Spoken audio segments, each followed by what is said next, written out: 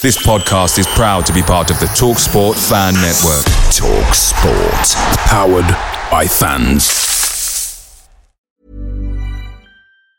And there it is, that's as good as it gets on this stage. Nissan Townstar EV strikes again. It's an unstoppable van, unstoppable. Just fantastic. You can actually see the ProPilot technology in action. Effortless parallel parking. It moves with all the confidence that comes with a 5-year warranty. And with a bench full of all-star van experts, there's real strength in depth here. That's all-star quality. Search Nissan Townstar EV and visit your local all-star van centre to see for yourself. Terms and conditions apply. 5 years or 100,000 miles, whichever comes first. ProPilot is an advanced driver assist technology. Driver's responsibility to stay alert, drive safely, and control vehicle at all times. Hi Ellis Pod fans, it's JR here. Bert's Babes, Hoddle's Heroes, even DiCanio's Dozens. We've had some iconic lineups in our history at Swindon, just like the legendary menu at McDonald's. Parkin or Austin, sweet curry or barbecue? Why not get a McNuggets share box to enjoy the debates with your mates? And thanks to McDelivery, every drop-off can be a home win. Order now on the McDonald's app and you can also get rewards points too. No one wants to drop points at home, and with tasty rewards to earn, you won't be missing out. Only via app at participating restaurants. 18+. Rewards registration required. Points only on menu items. Delivery fee and terms apply. See mcdonalds.com. Hello and welcome to The Loathe Strangers, a Swindon Town fan podcast with me, Rich Pullen. Rogers is streaking ahead and he's onside. Beautiful play! That is that! What a good shot! Oh, what a goal! Iconic foul! Far post for Shearer, goal! 4-0, that's Steve White. Comes to Mitchell, it's another goal! Incredible! Hoddle! Taylor has scored, and that surely means it's the Premier League for Swindon Town now! Fantastic goal by Jan Piotr! Parkin! Austin going in! Yes! You bet! 2-0 Swindon! Danny Ward! No problem, I will win this league anyway. Richie, he's hit it! It's Cradley! Hello and welcome to episode 17 of the Loathe Strangers podcast. Thanks, as always, for listening. A favour, please feel free to spread the word by telling anyone that you know with a leaning towards Swindon Town about the podcast. And if you could kindly give positive ratings and reviews wherever you can, that would also mean a great deal to me. My guest for this episode is Chris Tanner. Chris worked behind the scenes at Swindon Town between 2002 and 2013. For the majority of that time, Chris was Swindon Town's Media and Communications Officer. I think it's fair to say that Chris experienced quite a lot during his time at Swindon. He saw a host of managers come and go, from Andy King to Kevin MacDonald. Willie Carson was the chairman when he started. Jed McCrory was there when he left. And that's not to mention the hundreds of players he worked alongside. It was incredible to talk to Chris for as long as we did. I really enjoyed listening to his experiences. And I think from time to time we were just talking as fans, which was great. My thanks goes to Chris for taking part. And of course, thank you guys again for listening. So it's time to sound the hooter for episode 17 of The Loathe Strangers. Enjoy.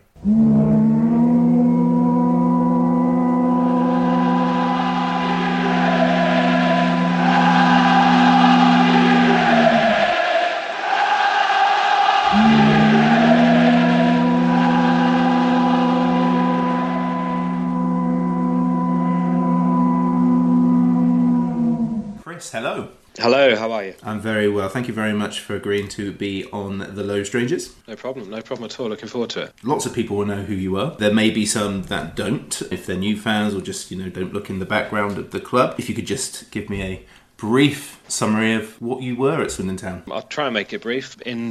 In short, I was press officer for 11 years, so saw plenty of lows and a handful of highs. Very enjoyable time overall, but I say Swindon Town is never dull, as any supporter will know.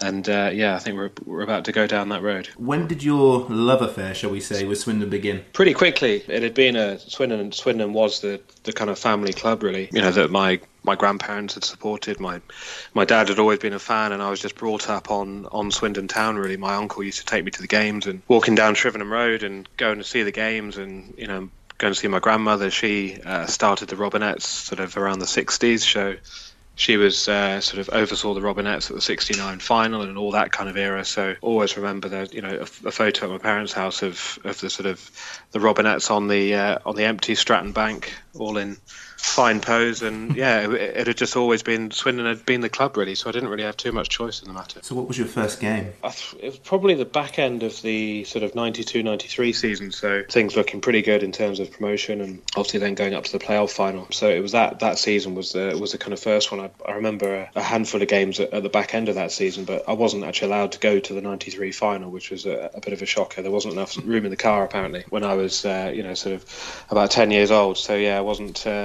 overly pleased with that. And then I've got pretty good memories of the Premier League season. Tried to get to games where I could. I was away at school, but always kind of following the games. And I remember kind of head in hands, I think, the back end of the season when we'd already been relegated against Sheffield Wednesday, and a couple of the games at the start of the season, just seeing, especially say Boxing Day against Arsenal, and although we got hammered, it was, just seeing these sides come down to Swindon and full crowds and everything else was pretty magical. My memories of going to Swindon in the early 90s really is rarely about the football itself. It's about the people around me, the old people swearing and the pipe smoking and things like that. I was fairly lucky. My father had been involved with McLean Homes in Swindon, so he was involved with the building of what is now the Nationwide stand with Ray Hardman, who was a sort of family friend really. So he was sort of involved in that, so we had a few chances to go in the old exec box, as it were. So I remember when Chelsea came back, I actually got sat next to Glenn Hoddle, which was quite an experience for that game. It was just the whole thing, that sort of stuff didn't matter. You were just at football with your kind of Swindon scarf, and as you say, you get to know the people around you, and it was just really enjoyable. Although the games weren't, often getting results, but just things like Southampton at home when we got a win, and it was just really, as I say, those floodlights are pretty iconic as well, and it really just sparked a real love of Swindon Town that's never really faded. When you went into your role at Swindon, were there any concerns that you were going to now potentially jeopardise your support for Swindon, or were you just like, get me in that club? It was a difficult mix really, because when I going into the job, you were kind of mixing with players that you've been a fan of really, so the kind of Danny Invincible and those kind of guys, you're going in having watched. I was in the South Stand for the Barnsley game. Sam scored a hat-trick on his debut, and all things kind of kick off well, and I think I saw the job advertised in that programme for the website and applied for it, and then I think about the October I started. But at that kind of time, you're going in dealing with sort of Bart Grimmink, and they're not necessarily massive names, but as a fan you're kind of going in there as a 19-year-old thinking, whoa, hang on a minute, these are kind of proper players, inverted commas. That changes over time as players go and other players come in, and you develop kind of different type of respect and different type of relationships as you're working and as you get more experience. But definitely as the first couple of weeks in the job, and certainly going in with Andy King as the first manager was a baptism of fire, that's for sure. Did you have much experience? I'd always been into kind of football reporting, and I'd always loved match day programmes. My dad's been involved with Fairford Town for about 45 years, and I used to staple the programmes together when I was about 7 or 8 years old. And any game we went to, I'd always buy a programme, whether it be non-league or Football League or Premier League, or I was just kind of fascinated by programmes, and that's where it sort of sparked off really. And then I was due to go to America. I had a scholarship to an American university for American football as a kicker, bizarrely, and I had to wait a year for the draft and stuff, so I was back here that summer and went along to the game, saw the job and thought, actually this could be a really cool year of just getting some experience and then go off to the States. But as it was, Nick Judd, who was my kind of boss at the time, he left after about 8 months, and he was hugely helpful in kind of passing on experience and knowledge, and he passed on to sort of go to Man United's programme to go and do their sort of match day programme, slightly more glamorous. And then after about, say, 8-9 months, Mark Devlin, I think at the time, said, look, step up and come and be press officer. And at 19, that was a decision. I thought, well, go and do the time in the United States, but is this job going to be there at the end of it after sort of 3-4 years over there? So I stuck with Swindon, and although several times up at Hartlepool on a Friday night, you did kind of question his sanity. Austin going in! Coming in the first half, it's arrived 6 minutes into the second. A glorious scoring header from Charlie Austin.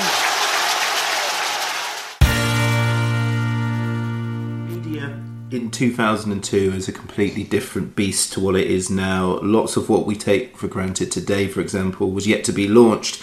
YouTube isn't around till 2005, and Twitter and Facebook aren't around until the year after that. What was your day-to-day operations at that time? Day-to-day, you were trying to sort of dig up somehow 5 stories for the website, whether that be going to talk to Dick Mackey about an injury or covering a reserve game, or just getting different stories and interviews. And I say when I started, Nick and myself were putting the programme together. I'd always thought the Swindon programme was pretty good, and again, being able to just get an article in that, you start off with the really small things and just pushing things in there and learning the ropes of the programme and websites and things like that. But as you say, the job was very, very different back then. But as was the office, as we'll come on to, it was just a really strange time to come in to be working at Swindon with the kind of administrations. And I remember the first couple of months, the phone just not working and being paid by cheque kind of 3, 4, 5 days late, and which at the time I was living at home, and it didn't affect me too much. But as you say, as other kind of guests have come on and said, it was really impactful and really worrying for them in that kind of environment. When you joined the club, Swindon are already in administration in your early months.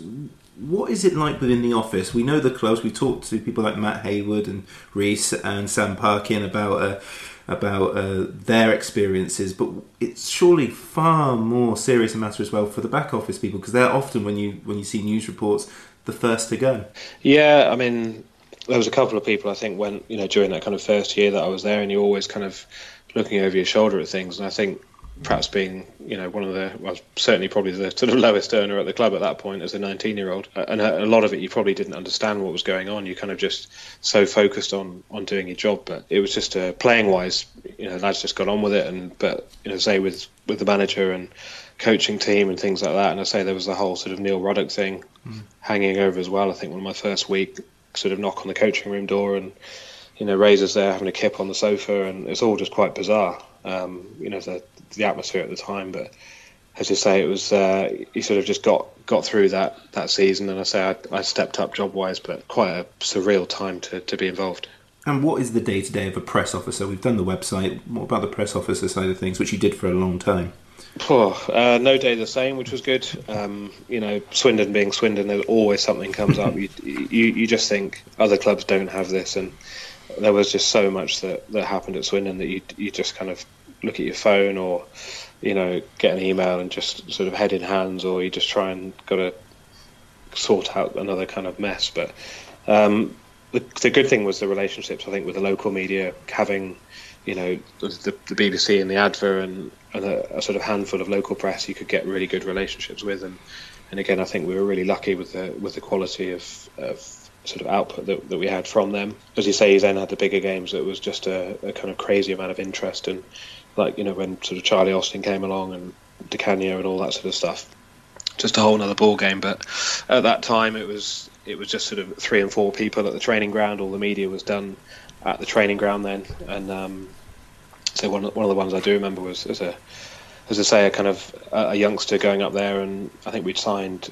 Colin Heath and Tom Heaton on loan, and took them up to the training ground, and sort of Kingy's there, and you're expecting to watch training, and Kingy kind of welcomes them to the training ground and opens his boot, gets the golf clubs out, and it's all the youth team were up at the old sort of PGL at Liddington, and he's got the youth team kind of lined up at the sort of far trees, and seeing he's got the longest drive with the 2 new loan signings, and it's just how Swindon was in those days. It was just comical, but very good fun at the same time. And that the relationship with the manager at the time, as a fan, you kind of come from the outside, and Andy King's very abrasive, and he was like that as a manager. And at the time, it was quite a sort of fractious relationship. It wasn't really a relationship; it was a one-way torrent of pretty firm in his ways, but it was. If you could deal with Andy King, you could deal with anyone as a manager, probably bar Di Canio. But actually, I had a lot of respect for him. Certainly sort of towards the latter days, and having some really good conversations with him when I sort of saw him after he left Swindon, and he was very hard on me to start with, but actually it was the kind of best start I could have had. The press has been a complex thing. As you said, it's generally good, especially with the BBC. Just don't mention Brunel FM. God. Let's mention Brunel FM.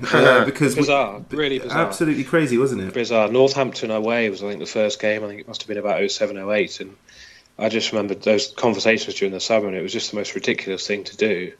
And you're kind of saying, I think Bob Holt was involved at the time, and best of intentions and all that sort of stuff. But I remember, silly things like Darius Henderson was going to sign, and I remember being, I think, in a taxi with Bob Holt, and just Bob's, they were so desperate to get good news out at the time because there was just so much, you're getting so much for hammering from a lot of angles, and I think the Darius Henderson deal was pretty much done, but a couple of bits still to do. And Bob just, just announce it. I was like, no, look, just get it all signed, sealed, delivered. Then, if it takes another day, so be it. But no, just push it out there. And of course, then the deal got hijacked and things happened. But it was just a very, just a crazy time. And as you say, the whole Brunel FM thing as well it just didn't sort of sit right with a lot of people.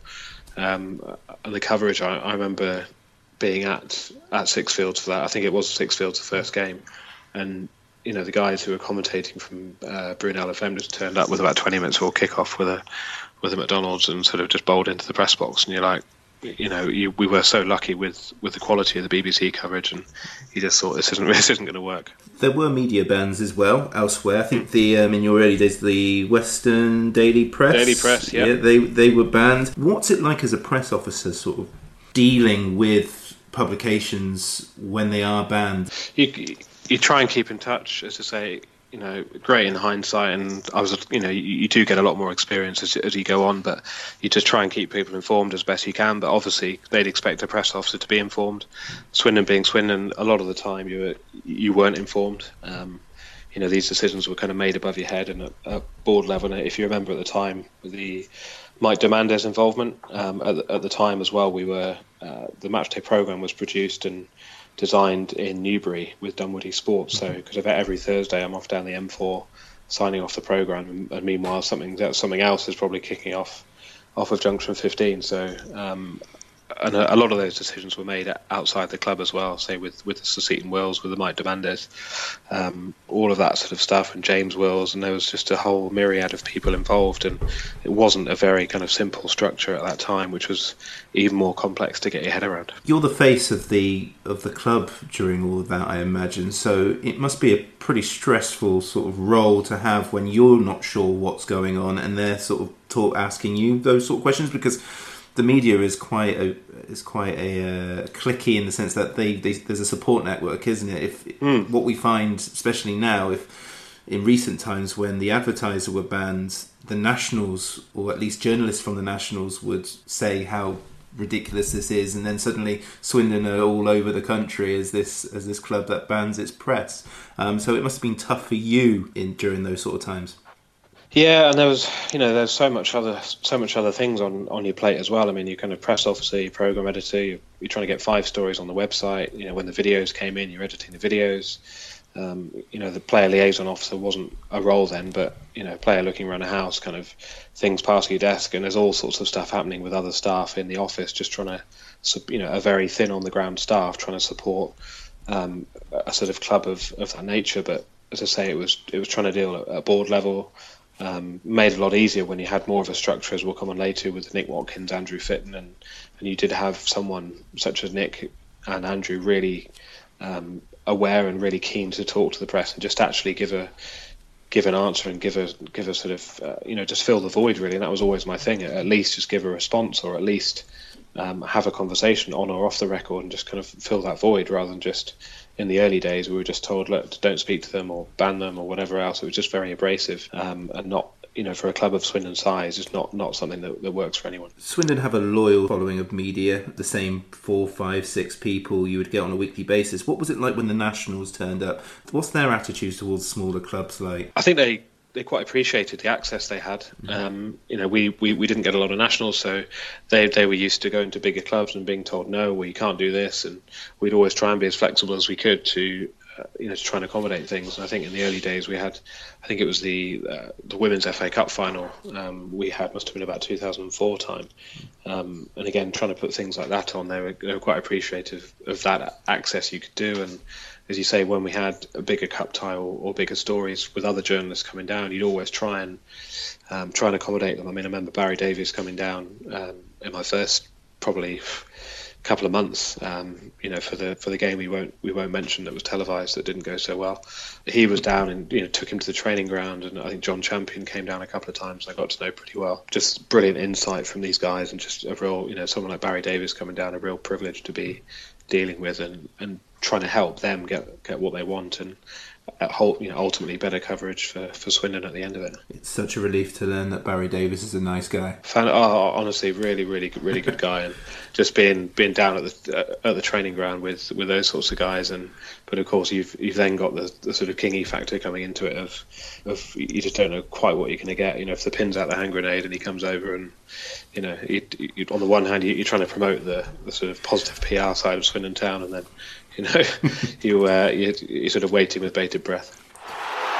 Ferry on the ball, he's got Ward with him, timing of the pass is crucial, a touch and shoot, yes, you bet, 2-0 Swindon. Danny Ward.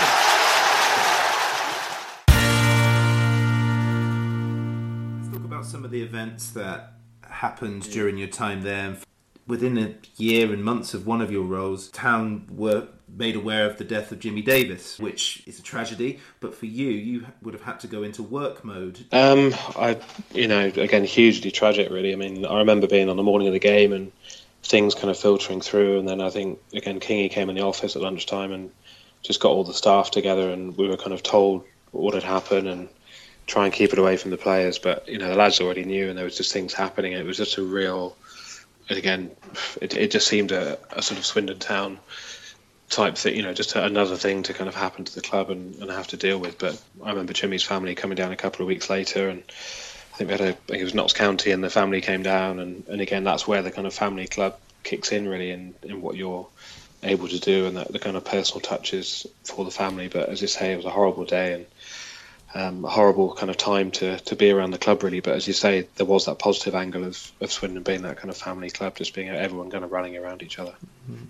To remain on sort of a serious note, you also had to deal with the aftermath of the plane crash after the Hartlepool win away. Mark Devlin, along with Mike Sullivan and investor Bill Power, were involved in a plane crash. Luckily, everyone survived, but that must have been... Absolutely. I remember I was at university at that time, and I didn't have any internet because we just moved. And I remember just dashing off to the university campus computers just to read what on earth was going on. But it must have been a huge test for you.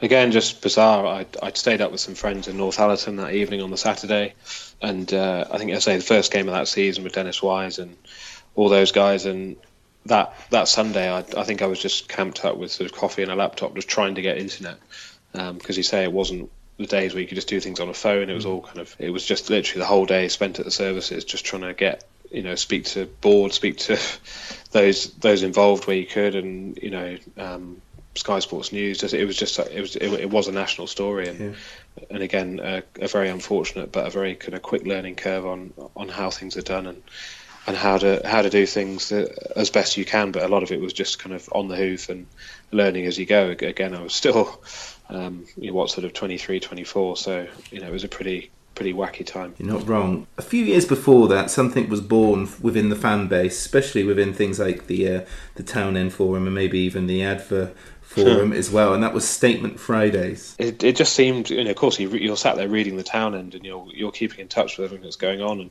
you just all, sometimes just chuckling to yourself, going, "This is going to go all week, isn't it?" As you're kind of waiting for the white smoke from the boardroom, and you just, Wednesday, let's get something out. We know what's happening. Come on, get it out. And then Thursday ticks past, and he goes, "Well, you almost might as well wait till Friday now." And of course, you get handed a few lines on a sort of Friday at sort of 5 to 5, and professionally you're thinking, look, this is the worst time to be putting things out, and but it was just, again, in those days, it was just how the club seemed to operate. And again, there was a lot of people at senior level kind of pitching in with different views and different ideas of how things should be done. So yeah, it was pretty it just seemed to happen on a Friday. And I remember, I think with one of the takeovers and the kind of James Wills era, just standing out on a freezing night, just reading to the trust some kind of statement that we just sort of cobbled together, just to try and, again, just to get something something out there rather than just leaving kind of gaps. But yeah, it was just crazy times. You're in your early 20s, your mid 20s, and you've had administration, you've had the death of a former player, plane crashes, all sorts. Who's mentoring you during this? Honestly, felt hugely lucky to be involved at that level of football at that age. I say John Champion was someone who I got to know pretty well at the first Leeds game up at Ellen Road. I sat up on the gantry for that game, that kind of crazy night, and that's probably one of my favourite nights actually watching Swindon as far as the performance goes. So he was always someone that I'd kind of go to and just try and get a steer and a bit of advice from. Other press officers, of course, some from those days are kind of still involved, and you could kind of bounce things off different people, and of course you're seeing people at different games and just trying to get advice. And I'd always try and, where I could go to other games, because it was quite nice to be not kind of hosting a game. If there was a Tuesday or a Wednesday, I could go off and get tickets to a game and just go and sit in someone's press room and sit at the back and kind of listen and just observe and see how things were done. But of course, some are done well, and some you're very envious. If you're going to a top level game, I remember going to a couple of Premier League games and just thinking this is just stratospheric as far as how people get treated. I think Marion in the tea room at Swindon sort of made the sandwiches herself, because the budget didn't extend anything beyond sort of digestives at the time. What other events did we have at Swindon? Well, we had Best Holdings, didn't we? So the takeover of, I don't know who the main person in there, but Jim Little was appointed the chairman designate. Rufus Brevitt was there, and the Portuguese chap, that name escapes me. What are your memories of that saga? Jose Veiga, of course. Yeah, oh my God. Another just bonkers era for the club, really. I think the club was in pretty dire financial trouble, and I think any scent of someone kind of waving some money around was sort of snapped up. I think you or I could have gone in from the outside and got something together and been taken seriously. They came in and they actually stripped out one of I think it was the chairman's suite at the time, and they actually spent quite a lot of the club's money, or the club spent the money for them, on redoing one of these suites. It was going to be an office, and that was all sort of decked out at their bequest, really. And I remember them coming in. I think we had a game, Yeovil, on Sky, and they were all sat there in the suits, and Jim Little, I think, came out and did things on the pitch, and it was just a bizarre situation. And Paul Sturrock, who, it was very, very good, and I got on well with him, and he went into a board meeting one day, and they were looking at recruitment and players, and he told the guys, because they were all sort of shuffling through these CVs, and I think Sturrock had gone into the meeting and said, look, I've got a sort of CV downstairs. This guy, he's played at 2 World Cups. He's got loads of caps for his country, and he's available and we can get him. And all three of them were just sort of hanging on every word. And then just Sturrock said, it's me, and walked out.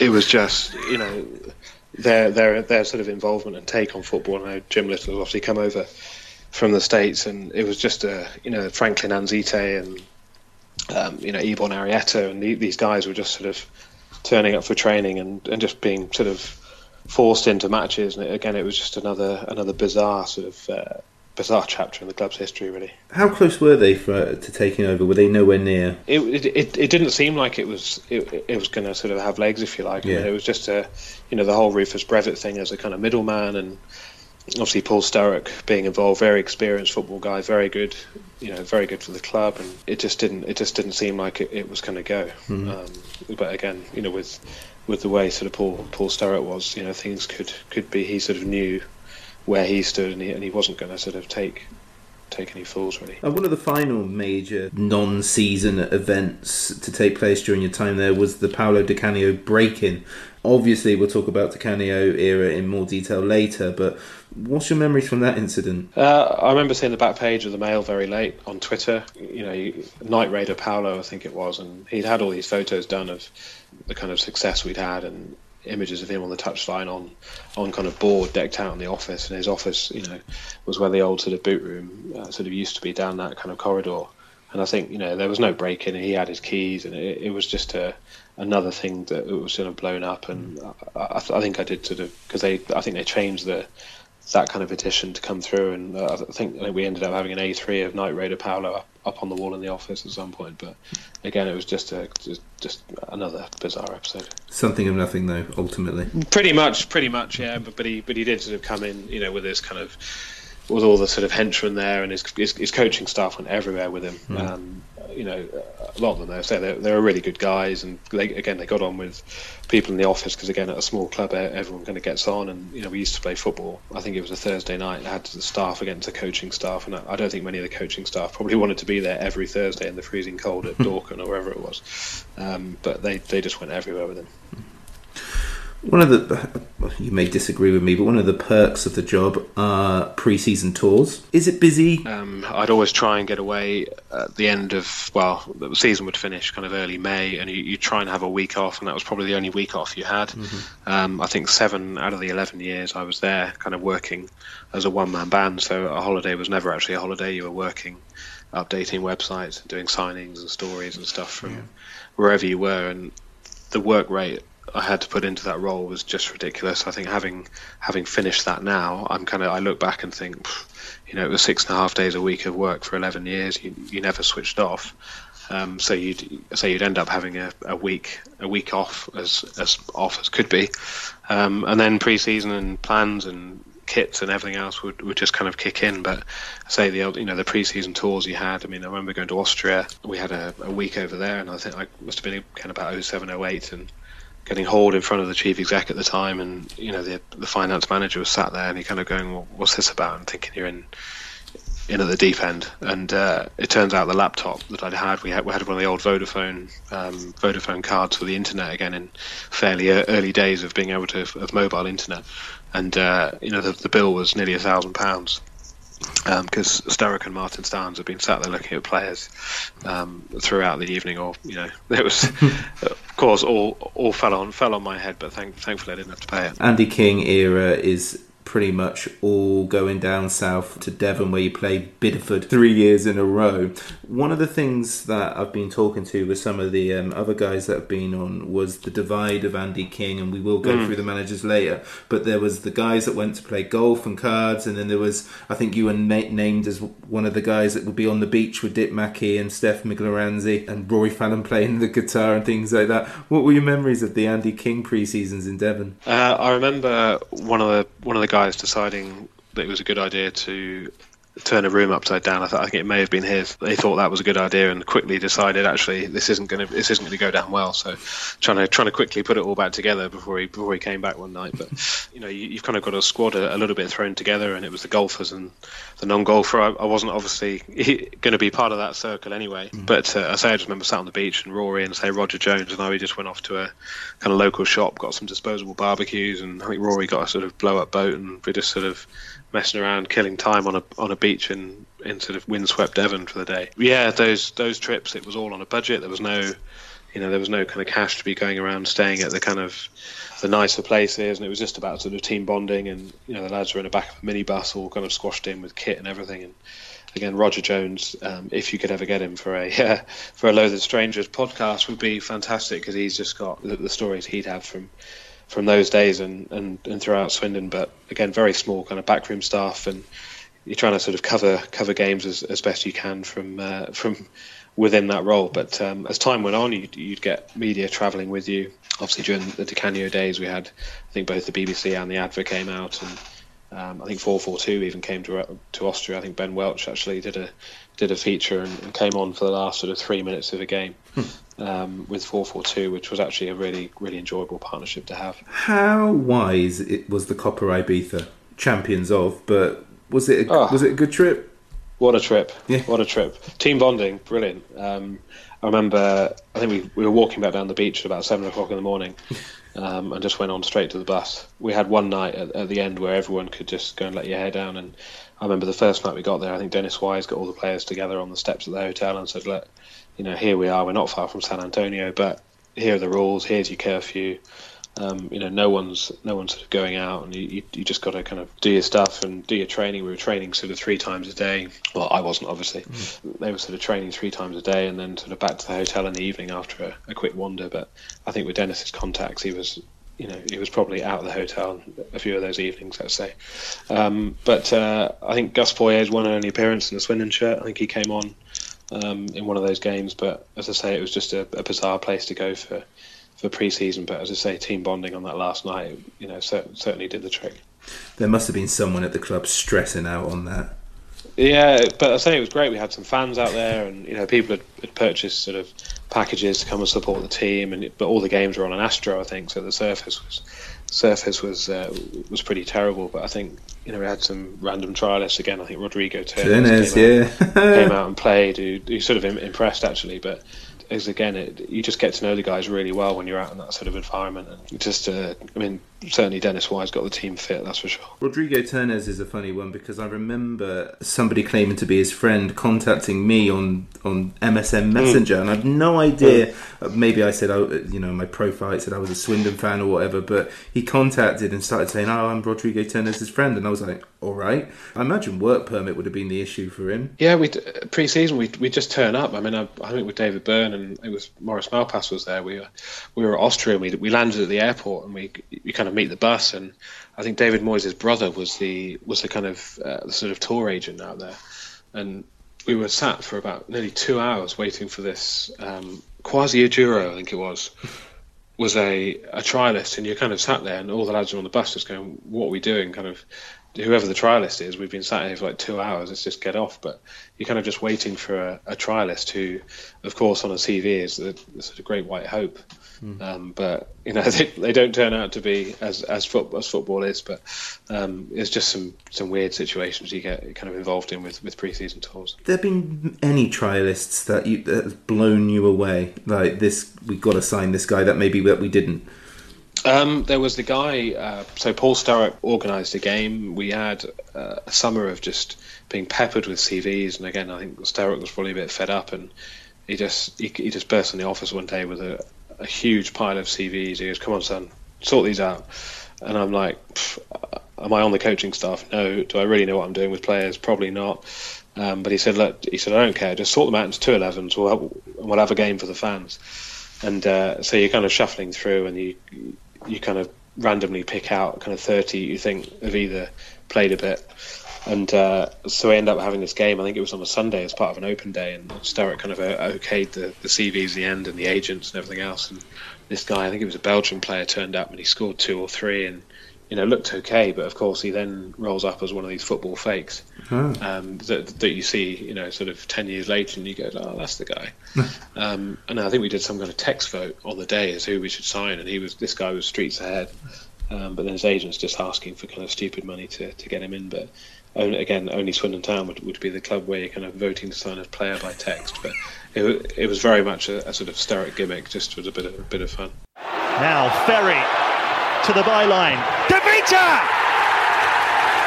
They have turned it around. Simon Ferry to the byline, and he had the presence of mind to pick out Rafael De Vita. The tours of Austria brought up some bloody great fixtures, didn't they? I mean, Steaua Bucharest and Fenerbahce. Unbelievable. I remember the Fenerbahce game. I think the post-match press, if you call it a press conference, you stood on the side of a sort of non-league Austrian side pitch with probably 30 journalists around Maurice Malpass, and you're thinking, it's just a huge interest. And then you know what they're waiting for. They're literally just the microphones are facing Maurice Malpass, and all their eyes are looking the other way. And Lewis Aragonis rolls out, and literally there's sort of me and one other journalist. I think Swindon Webber out there, driven out there, and so you're kind of left with 3, and the other sort of 27 just clear off and go and speak to Aragonis. But again, to be able to play those sorts of side again, Coxey's goal is just an incredible. I think we played in training kit. It's just again another thing that didn't happen. I remember again another one. Paul Gascoigne's CV came across Kingy's desk. I think must have been about 2003. Wow. And he just happened to tell the press one day. So could have got Gascoigne in for the game. And you're kind of going, well, why didn't you? Just for this game, I think we had Wolves at home, and he was being sort of offered to various clubs to come in at that time. But just pre-season, just enjoyable, because again, as a fan, you're getting to see these games, and Thomas Tasevi, looks like a world beater. He scores 2 against Forest in a pre-season. I think the Forest manager was kind of chasing him down the car park, trying to sign him actually after the game, but. and then he sort of he signs and does okay, but doesn't really pull up too many trees. But again, in pre-season, players can look, can look outstanding, but others not, shall we say? The funniest thing about it, yes, we were in our training gear and it looks proper amateur, but it's also televised by Fenerbahce TV, isn't it? And Fenerbahce don't take a couple of fans with them; they take the whole bank, a whole bank of fans. Absolutely loads. And I think Roberto Carlos played. Yeah, Roberto Carlos, Diego Lugano, Alex, who went on to play for Chelsea, I think, and Kejman, who definitely is Chelsea, played as well, and a host of other players, but absolutely insane. And I remember someone posting the link on the Town End and bank of Fenerbahce fans, and then Simon Cox. It's just a hell of a finish. Unbelievable goal, but he could do that. He could just pull out goals from anywhere. It was him, and as I say, just having that potency within the side, as we had with Charlie and Billy Painter and things like that. You just knew there was something special at that time with the likes of Simon Cox around. But again, him signing, I think he signed late on an August transfer deadline in the midst. I think it was the Jose Vega. That kind of era, 07, 08. Cox, Painter and McGovern, wasn't it? Yeah, so Billy Painter, that's another funny one. He got all the negotiations were kind of going on a bit late into the night, and he got sent away by his agent.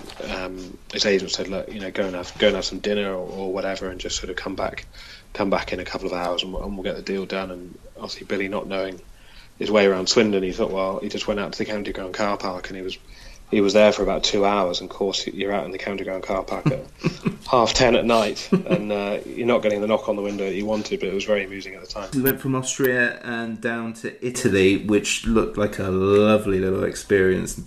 Not for the players. No. Players got beasted every day. Just, again, double, treble sessions.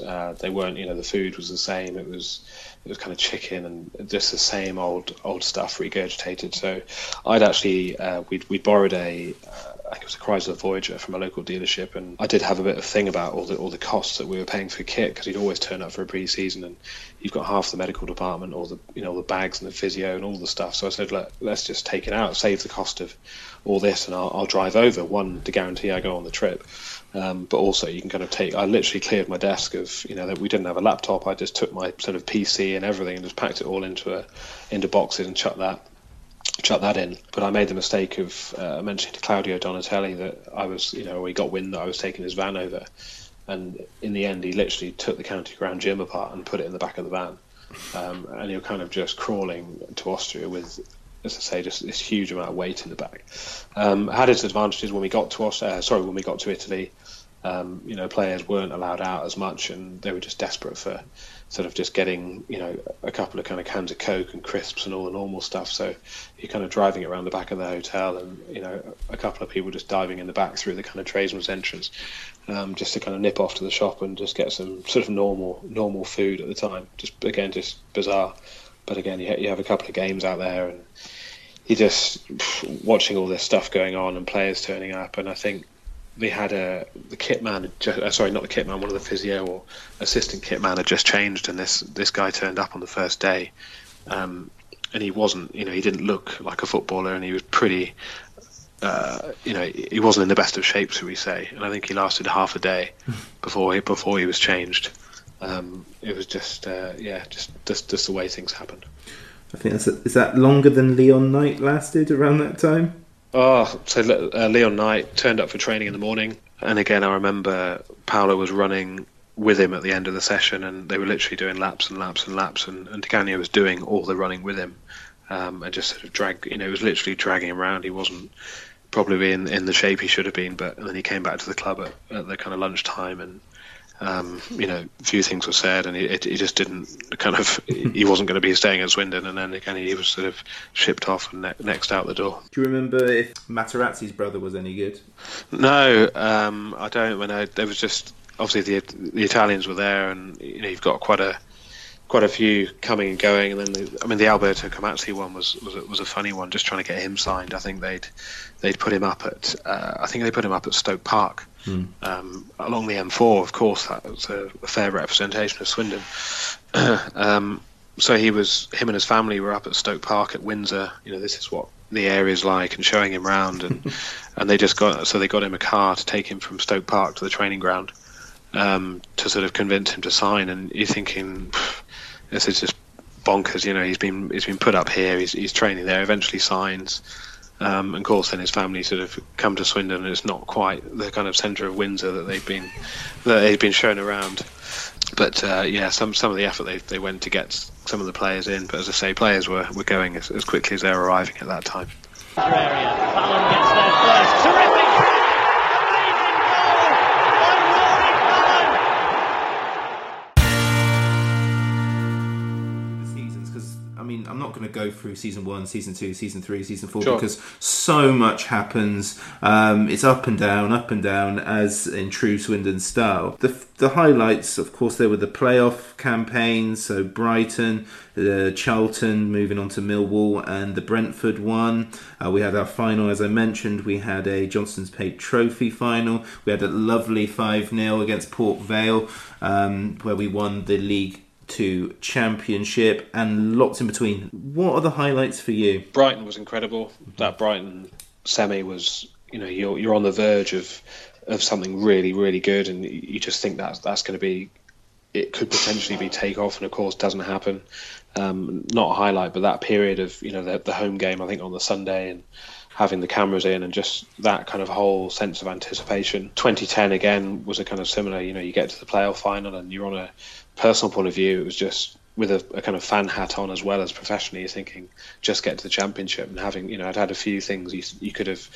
A couple of other jobs come up at other clubs, and you think, is it the right time to move or whatever? But I just wanted to stay and get Swindon, or just kind of work in the championship with Swindon Town, and so it was a massive blow not to do that at that time. And obviously things happened after with the kind of side coming apart. But Wembley was a definite highlight, getting there, and as a Swindon fan and an employee, really. 06-07, some of the football, it was just high scoring games, and the way with Sturrock and finishing promotion off was good, and again really good kind of team spirit around those days. Yeah, just some good times overall, and as you say, the promotion, and obviously the Di Canio one, getting up from League 2, but really with the side and the finances that were spent getting out of League 2 was, you should have got out of League 2, and the real disappointment was, of course, not then going on to the Championship again in that time.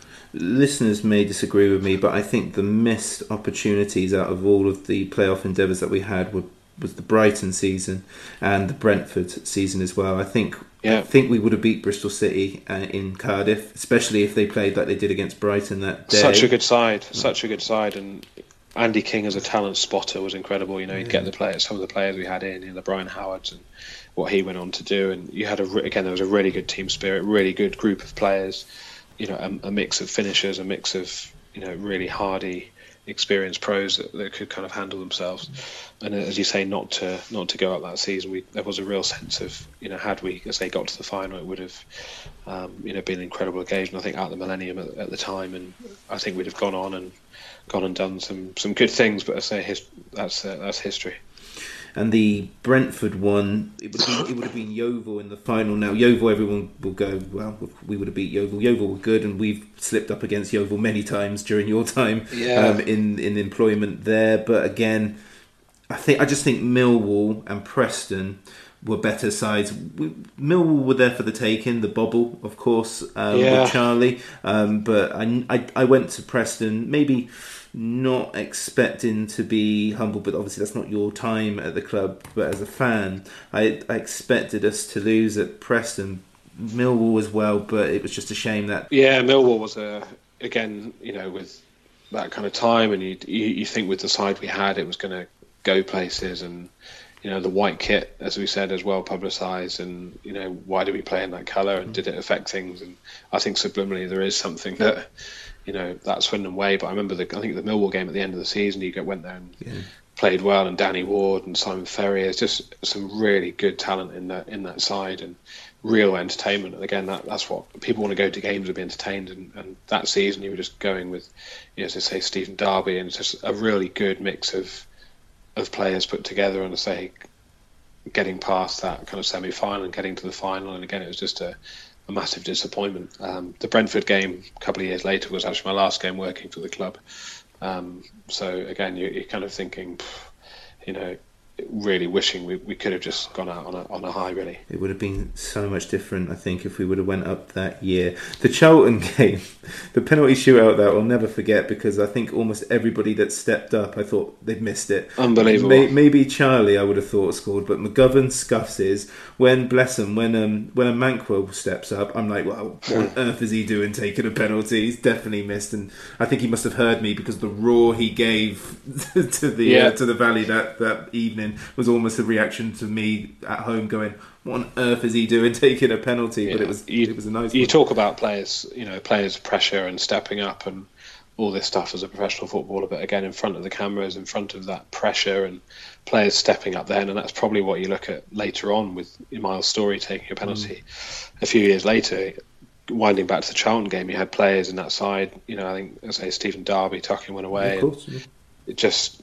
the atmosphere of that game was just brilliant, and again, with Danny Wilson, the experience there as a manager, kind of getting through that game. And I remember after the game, it's funny, Joe Butler talking the other day about, after the Wembley game, they all went back to the Goddards, and that's exactly where we went back to after the Charlton game. And I think after the game, Danny had said, look, the guys can have a couple of days off. And I remember the next day seeing, I think it was JP and Sean and a couple of the guys were in Marbella. I think the next morning they'd sort of just got a sort of flight, the first flight from Bristol the next morning, still in their club suits. Just bizarre, but again, all kind of going towards that time of just trying to get up to the Championship, and it was always just kind of jumping and not quite making it.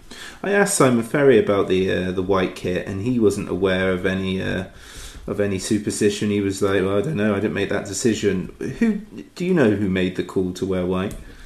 I think it would have been a sponsorship thing. Yeah. In honesty, I think EA were on the away kit, and I think obviously with 442 it had so much press for the for the home kit, and we were kind of toing and throwing that week at board level that I wasn't involved in, but I know it was very much at that level, and it was an interesting deal for sponsorship. It wasn't huge financial gain for the club, but the amount we got out of it, and probably the amount fans got from it, from having the EA games and the 442 subscriptions, and with the programme, there were some real tangible benefits to that. And I think it was probably an unfortunate sort of necessity, if you like, of kind of balancing out that need from a commercial point of view. But I think the amount of good it did do over the course of those sort of seasons to have EA Sports and 442, it was national level stuff. It wasn't, God, we say, the kind of Kingswoods and things like that. It was a real step in the right direction. Some of the articles that came from that sponsorship back then were absolutely incredible. It was, the behind the scenes of the tour was brilliant. Yeah. You wouldn't get that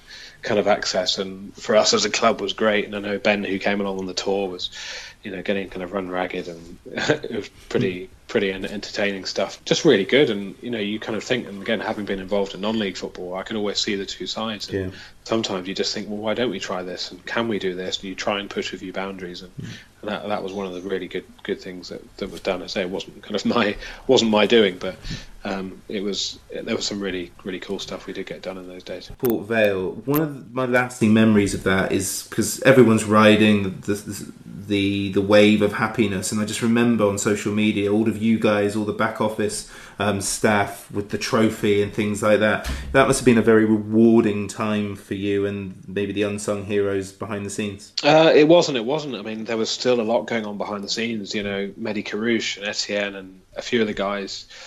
With the way the club was with management of those at that time, there was a couple of players that weren't allowed, inverted commas, to be a part of that day, and I think they'd organised a training session at the time of the kind of presentation and things like that, and there was some pretty crude stuff that went on.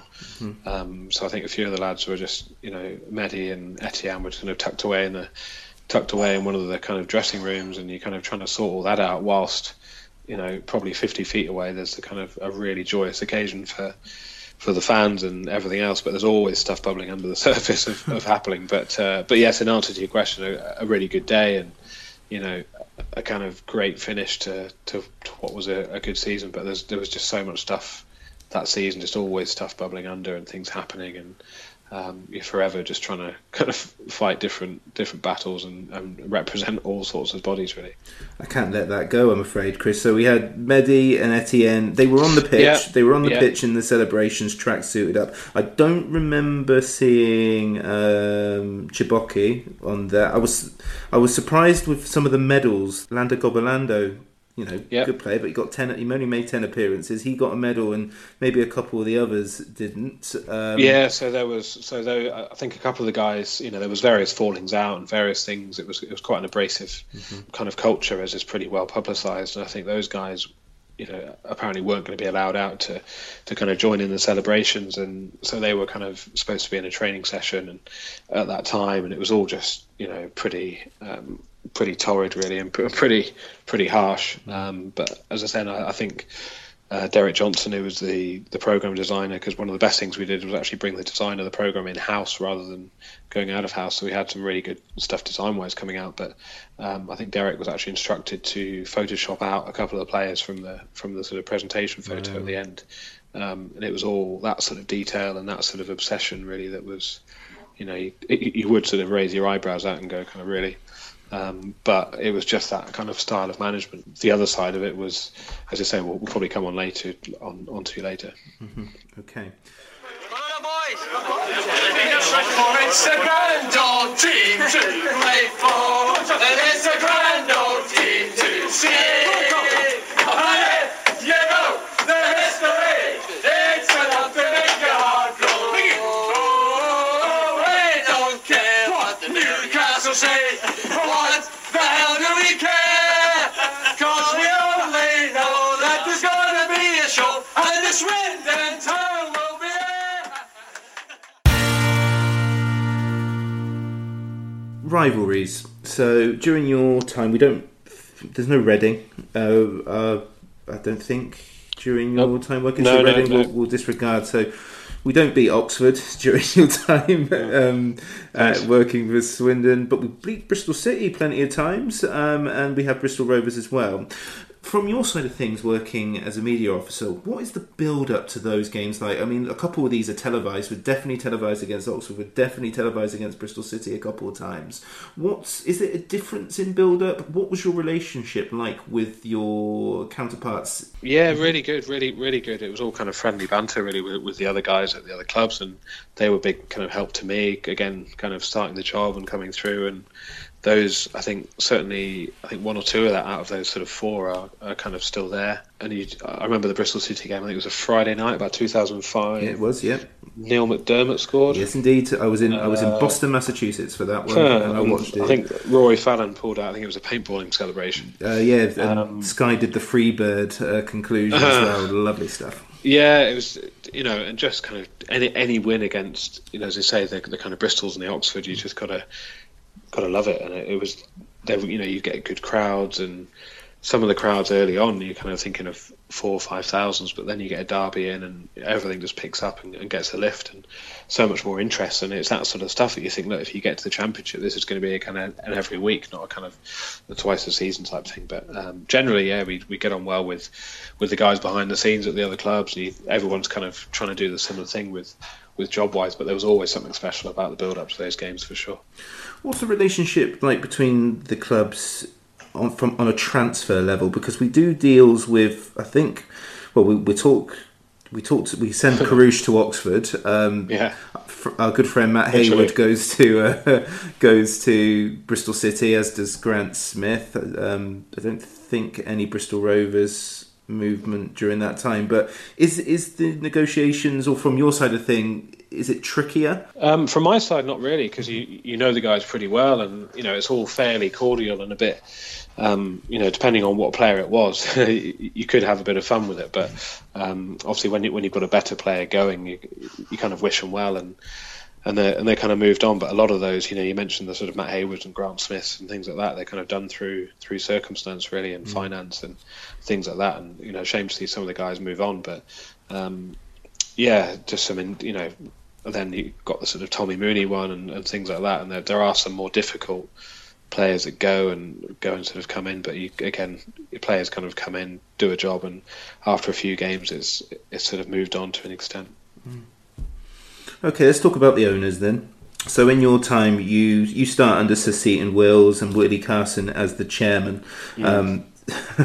Willie Carson, it just sums up Swindon, doesn't it? You've just got, a lovely guy. Yeah. I don't think football wasn't sort of top of his agenda, but he'd just sort of come into the club and he'd always be around the changing room and he'd just hear the laugh kind of giggling away in the background, and always sort of coming out of the changing room and just very much just having a good time, I think, and kind of come in as a bit of a figurehead.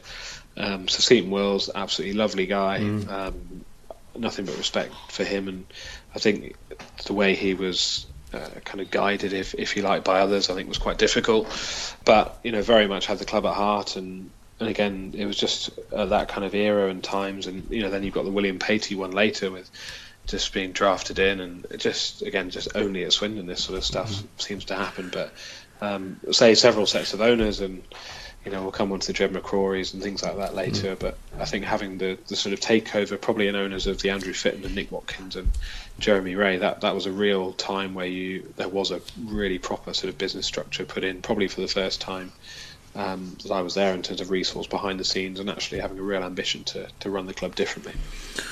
Willie Carson, at the time when he was appointed, I assumed his role was to try and get investment from the racing industry. Yeah, I'm sure there was attempts to do that, but I mean the players loved it because every time the Cheltenham Festival came around, there was just a sort of marquee and tickets, and it was, of course, all the players were there, and you're kind of still back in the office going, "Oh, it should be at Cheltenham." But no, there was plenty of bad tips given out.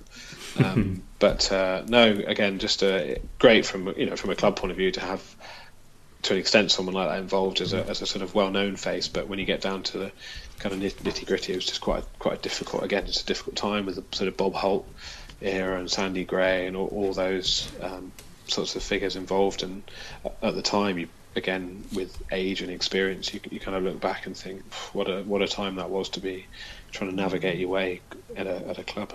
With finances were just so difficult at the time that you look back at the Jimmy Quinn era of sort of players taking the kit home and washing it and all that sort of stuff, and the kind of, I think, the 98-99 season where all that stuff was going on, and I think there was some of the deals that they were having to try and do to get players in, and it was just very difficult at the club to try and get things done and to try and sign players. You were looking at contacts, and I remember Andy King was on we were all sat in the office and the phone goes, and one of the girls, because the whole office is all together at that point, there just weren't enough staff to have more than one office, and you had the accounts department and one of the girls in the office shouting, "You've got Alec on the phone," and there's this call bouncing around the office, and well, who's Alec? And, Kingy comes charging in, and he got Sir Alex Ferguson sort of being bounced around from about 4 different phones. Just trying to get players in and try and get things done.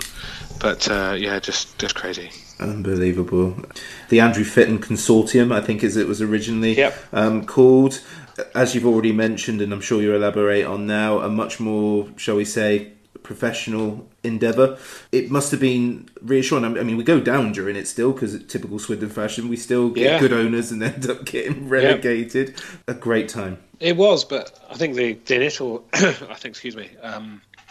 Nick's background was very much in top-level management and recruitment, and I think when they were looking for a manager, when Maurice Malpass was appointed, I think Nick's stated this publicly before, that he said to Andrew, look, he was going to okay, and they were going to have a real professional approach to who was going to be appointed as manager. And I know, Gary Speed was one of the ones that we sort of got in front of them and was interviewed and things like that. And then Andrew, I think, just appointed Maurice Malpass out of the blue.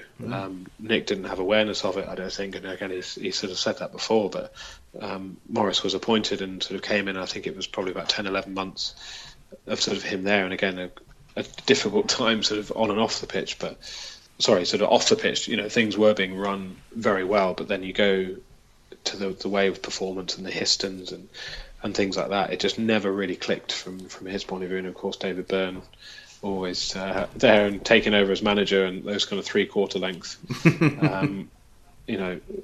appearing on the touchline every now and then with sort of the windmill arms and the ranting and raving going on. But and then again, sort of things moved on. Then of course when Danny Wilson came in, I had a lot of sympathy for Maurice Malpas purely because I didn't like the reaction from fans when he was appointed, because they were like, who? And when I was a kid, absolutely football mad. Yeah. I had a Maurice Malpas poster on my wall because it was in like Match magazine or whatever. So I was fully aware of what he had done at Dundee United and things like that. And I kind of had a soft spot for him before he joined. And when he joined, I was like, okay, that's dour Scotsman. I can deal with that. And then obviously it didn't go well. But these things very good to deal with. Really nice guy, and there was no issues there in the club. And he kind of tried his hardest to get things going, but I think there is and I think it's true of players as well, there is a bit of a north-south divide, and I think the location of Swindon does have an impact to an extent. You look at some of the managers we've had and coming out of London, the location, and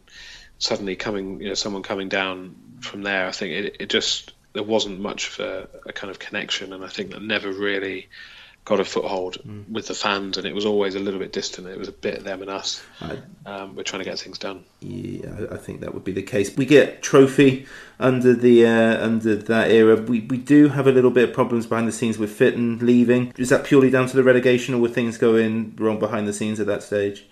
Yeah, a little bit of a power struggle, I think. You've got some very heavy sort of hitters involved with Andrew Black, and obviously Andrew and Nick kind of running things behind the scenes, and it was, again, we did have some very, very good years of the way the club was run, but unfortunately, things do happen, and do, like say with Jeremy kind of coming in and taking over as chairman, and he came in and did a lot of good stuff as well, but it was just, again, it's just the Swindon Town way of, you look at the CVAs and the payments and everything else, there was just so much happening at that kind of point in time, and trying to get, you're kind of fighting on one hand on the football front, and then on the other side the club's being run, and there's the money coming in and the investment, and it never really all kind of sits together. And the final era that you were there was for the Jed McCrory. When I get to the end of this podcast, and we've still got plenty of stuff to talk about, I don't want to end on a negative. Sure. And I wonder, and I ask this question now, does this spell the beginning of Chris Tanner at Swindon Town? Beginning of the end, yeah. I mean, the March time, I think they came in, and you're doing this press conference with, I think, the four guys that came in, and you're just kind of trying to present them as, the guys that were involved. It was just pulled from four corners of Middle England, really. You're kind of looking, I think, one of the guys that come in was sort of running a B&B in Lincoln, and you're looking at it going, is this really going to work? But I say it was very kind of limited options going forward, but they came in the March, and then I think the season finished on the Saturday, and we all got called into a meeting in the Legends on the Monday, all staff, and I say there's probably only about 25 staff at the time. They were saying, look, we need to make 5 of you kind of redundant. It just didn't have the funds to be kind of taking the club forward of how things had been run. And then again, I kind of left that summer, and I think there was a few others that did move on at that point, and I think by the October they'd all moved on from an ownership point of view. So again, it's just another unfortunate chapter, really. I think maybe it's adulthood and things like that, but I remember when that announcement was made and they sort of all lined out thinking, oh boy, especially after what we had experienced with Nick Watkins and with Fitton and Black and Jeremy Ray, for all of the power struggle, there was at least, a little bit of much needed experience. 100%. And when they announced, and they put you guys had to put the biographies, their pen picks up, and you're just like, oh, why did you have to mention that? That doesn't make me feel at all at ease. It did feel like it was the end, really, of an era at that stage. And even harder doing that with a fan hat on. You kind of again, you talk about the player point of view and getting to know the players, and when you come in at the start as an employee, you kind of know the players and things like that who you've been watching as a fan, but it's very different as players come in. You've got, say, sort of different relationships and stuff, but at that point you do kind of think for a kind of future of the club and just how things were going to be run, and again it just didn't really have that experience to kind of knit it together, and perhaps didn't have, and I know fans certainly didn't have confidence in how things were sort of being run and being presented, and it was a pretty unfortunate episode. How does your role change with the emergence of things like Twitter these years? Yeah, great in terms of being able to respond to things. I remember, there was a tweet from, I think, Sky Sports News put out, we're going to appoint Swindon Town to appoint Kevin McDonald tomorrow, and you could just reply to it again, we just have. And it was great to be able to have a voice and to actually kind of set the tone from the club point of view, but that relies on having information, which we did have at the time from, as you say, from the sort of good owners, if you like. But it was just another thing, and thankfully with the investment we had, we were able to have a few more staff, and I know Tom then came in, Tom Otrevsky came in to sort of do the website, and I did have a bit more help because you were doing kind of 7 or 8 roles under one guise, and it wasn't just home games, it was all the away games, the reserve games, and trying to get coverage of youth games. I remember being at Ellen Road once, and I'm trying to type the match report, I've got a camera in my hand, trying to take match photos, I've got a video camera on the floor trying to take some kind of highlights to put over an interview, and you're trying to do the press conference after the game, and it's just you're trying to tweet, you're trying to put something on Facebook, and you're just going, this is just bonkers. But then you go to the other clubs, you get a nice cup draw away, and there's a nice press team of 8 or 9, and very envious. There are courses you can get a BA Hons in football studies, and there's the university at Wembley and at the Etihad and at Turf Moor, which is focused purely on things like football in the media and roles in what you had. I mean, from your side of things, what would you tell somebody who's 18, 19, 20, going through these courses, wanting to do what you did for a decade? What sort of things would you advise them?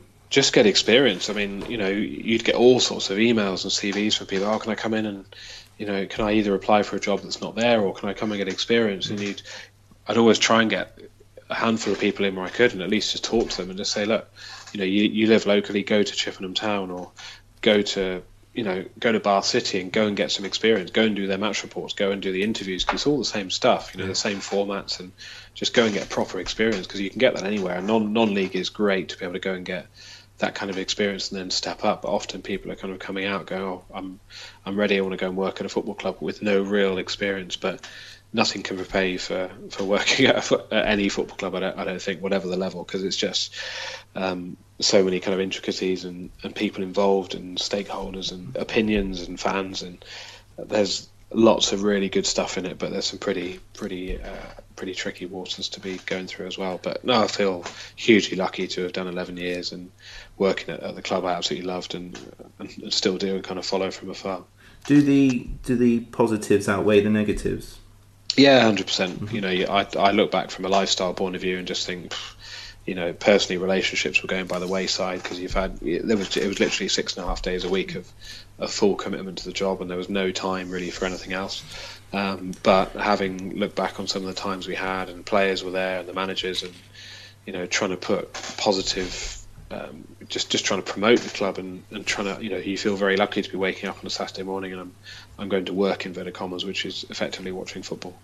Although very strange going to a match day for a home game, and you're driving into an empty car park and leaving at 6, 7, 8 o'clock at night from an empty car park. So strange going to games now, and you're kind of seeing all the other side of it, where there's actually, all that going on around that you just you wouldn't see it outside of a match day, I suppose. Ritchie, he's hit it, and it's deflected, and Swindon Town have the lead.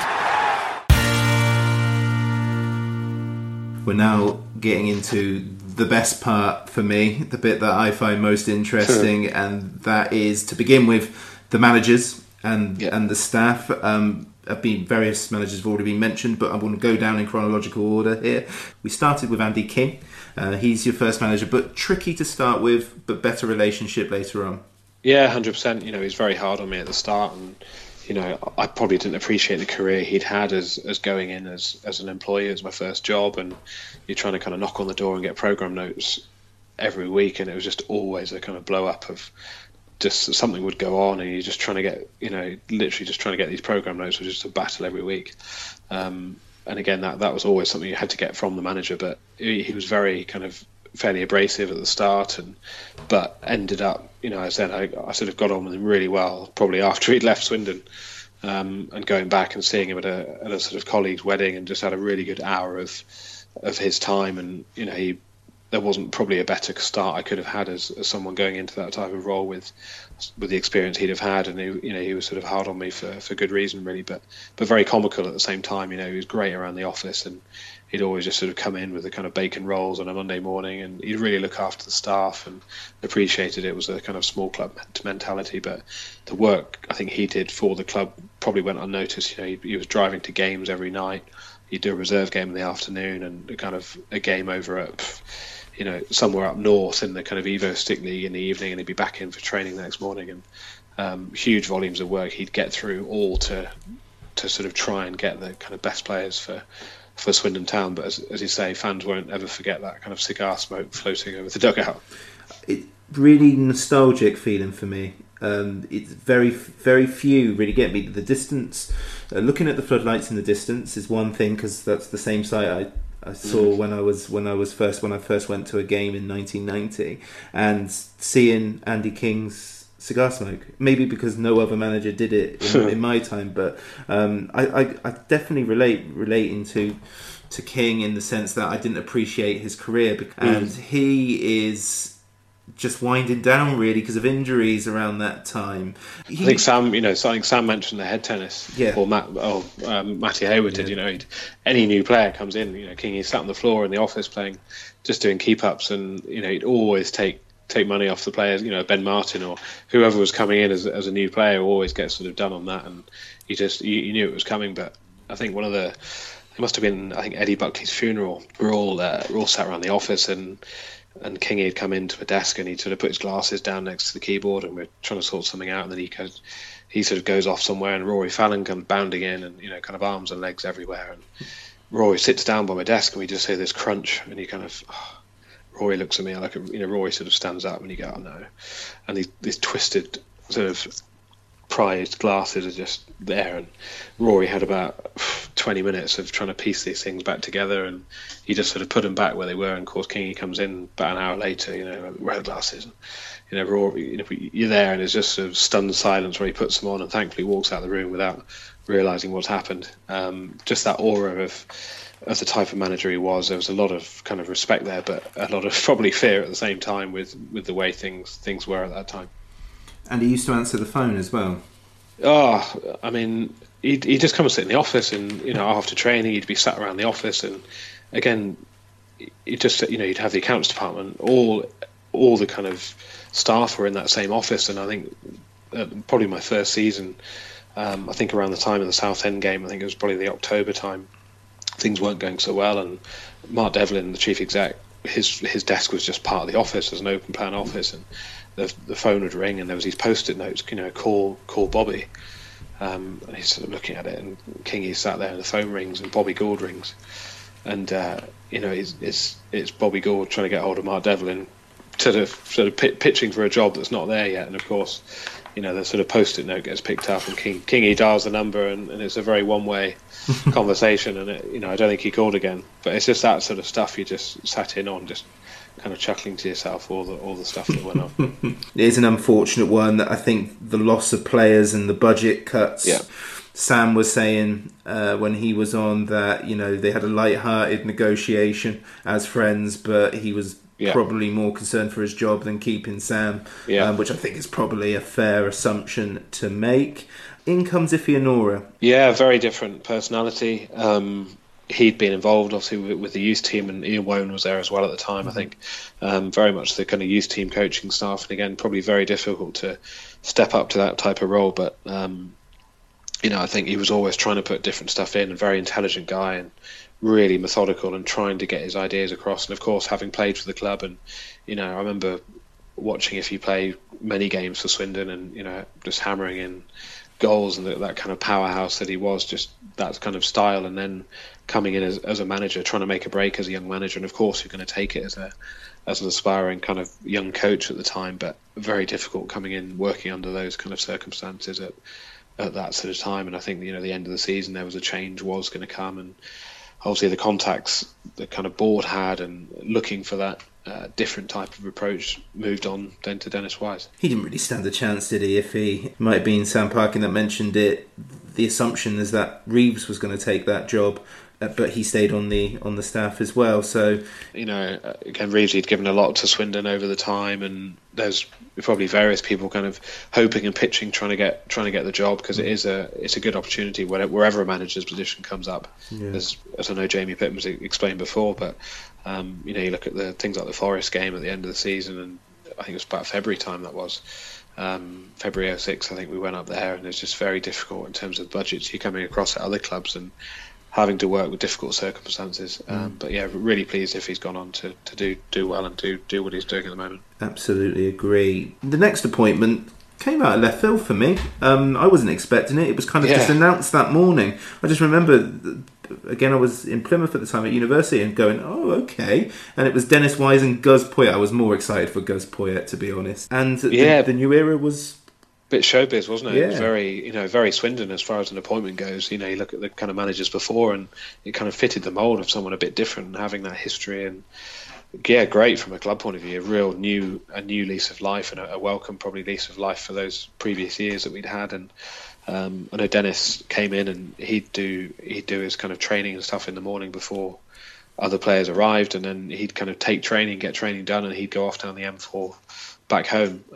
Whereas Gus lived in the town, he was staying and staying locally, so Gus would always be around the club and always available to interview and kind of do kind of press stuff with. Whereas I think Dennis was a bit of a different character, but again the sort of methods they put in are huge amounts of preparation and hard work. And I know certainly with someone like Jarell Eiffel, just keeping things kind of simple and using the best of players' abilities, he really kind of brought different players' games on. But I remember, I think the October when Dennis Wise was going, I think he'd met sort of Ken Bates on the boat and all that sort of stuff, and we thought he was well away, and the staff were all sat in the office on the whiteboard, just I'm sort of scribbling names out of who the next manager could be. And then in walks, Dennis Wise walks in the office. So you sort of scrub it all off with your arm and go, morning. And it's just kind of just weird how things happen. Again, I think the 17 games he did, you just, a whirlwind of what would have been a very good season. But then again, those opportunities come up for managers, and they're off, and you move on to the next one. Bloody Ken Bates. Ruining it for us twice now. Unbelievable. I think his last game as a player in inverted commas was a pre-season at Supermarine. I think he came on at Supermarine, so I think his last game ever as a footballer was getting an elbow at Supermarine in the ribcage. I think one of the Supermarine players ended his playing days. But no, I mean, again, having those guys there, Wise and Poyet, to be able for young players to look up to on the training ground was fantastic. Was there ever any sort of, to your knowledge, any plan for Paul Ince to be a manager at Swindon? Because that's why I assumed he came in. Just a bizarre chapter. Again, he kind of came in, and you're doing the kind of photos at the training ground, and it just never really fitted. You're kind of expecting one thing from a player, and again, there's huge kind of press interest. But I remember a game we had at home, and a ball just sat up on the edge of the box, and you're just waiting for him to kind of smash it in under the bar, and it went over the town end, I think. And you're just kind of thinking, this is probably, this is probably not going to end how you'd want it to as a player. But that experience was brought in, but again, didn't quite deliver. And again, probably the wages that were there, and again, there is that north-south divide, I think, again, in terms of players and location, and never really worked. And again, we sort of move on to Paul Sturrock. Simply because there was photos with him doing picking up cones at Swindon training, and the fact that he went on to manage Macclesfield straight after and things like that. I just figured maybe that's what his plans were. But yes, Paul Sturrock was a good one, because he had left his previous employer, Sheffield Wednesday, I think it was. Yeah. And it was one of those appointments that happen where you think, well, it'll be good if we get Sturrock in. And then it happened. So it was really good from my side of things, because I saw him as the person that will just get us there, whether it might not be pretty, but he would get us out of the division, which he did do. Exactly that. I came in with an established coaching staff, Kevin Summerfield, John Blackley. They all knew the game inside out. I think Sturrock it was gazelles and giraffes. He'd say, get a kind of Barry Core up front and get some pace out wide and just get it in the box and get the job done, and very much simplified the game from that point of view. But I think more of Sturrock's was what went on behind the scenes. I remember the early days of him coming in, it was like just changing rooms. You're kind of redesigning the refs room, and he was very into kind of the club and the culture, and we painted the refs room sort of Dundee orange, And it was just all sorts of interiors of the clubs just getting changed about, and new kitchens going in for Curly Withers and all the sort of stuff. He was very, very much kind of with the staff and trying to get things done, but quite unique in his approach in other ways. I remember one of the press calls we had to do, you'd always do a Tuesday and a Thursday before a game, and he was really ill on a Thursday, and you kind of presume that no press today, it'll be, we'll get Kevin Summerfield to do it, or we'll get a player or whatever. But he said, no, bring him up to the house, and you kind of you turn up and you just go to sort of Sturrock's house, with the press sort of following you, again, only 2 or 3 cars driving up, and he sort of just sat on the sofa on his sort of on his sick bed, just more than happy to give a pre-match interview. So it was like, what the hell?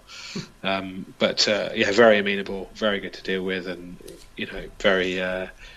very forceful as well in his own kind of way. But again, overall, a really good guy to deal with.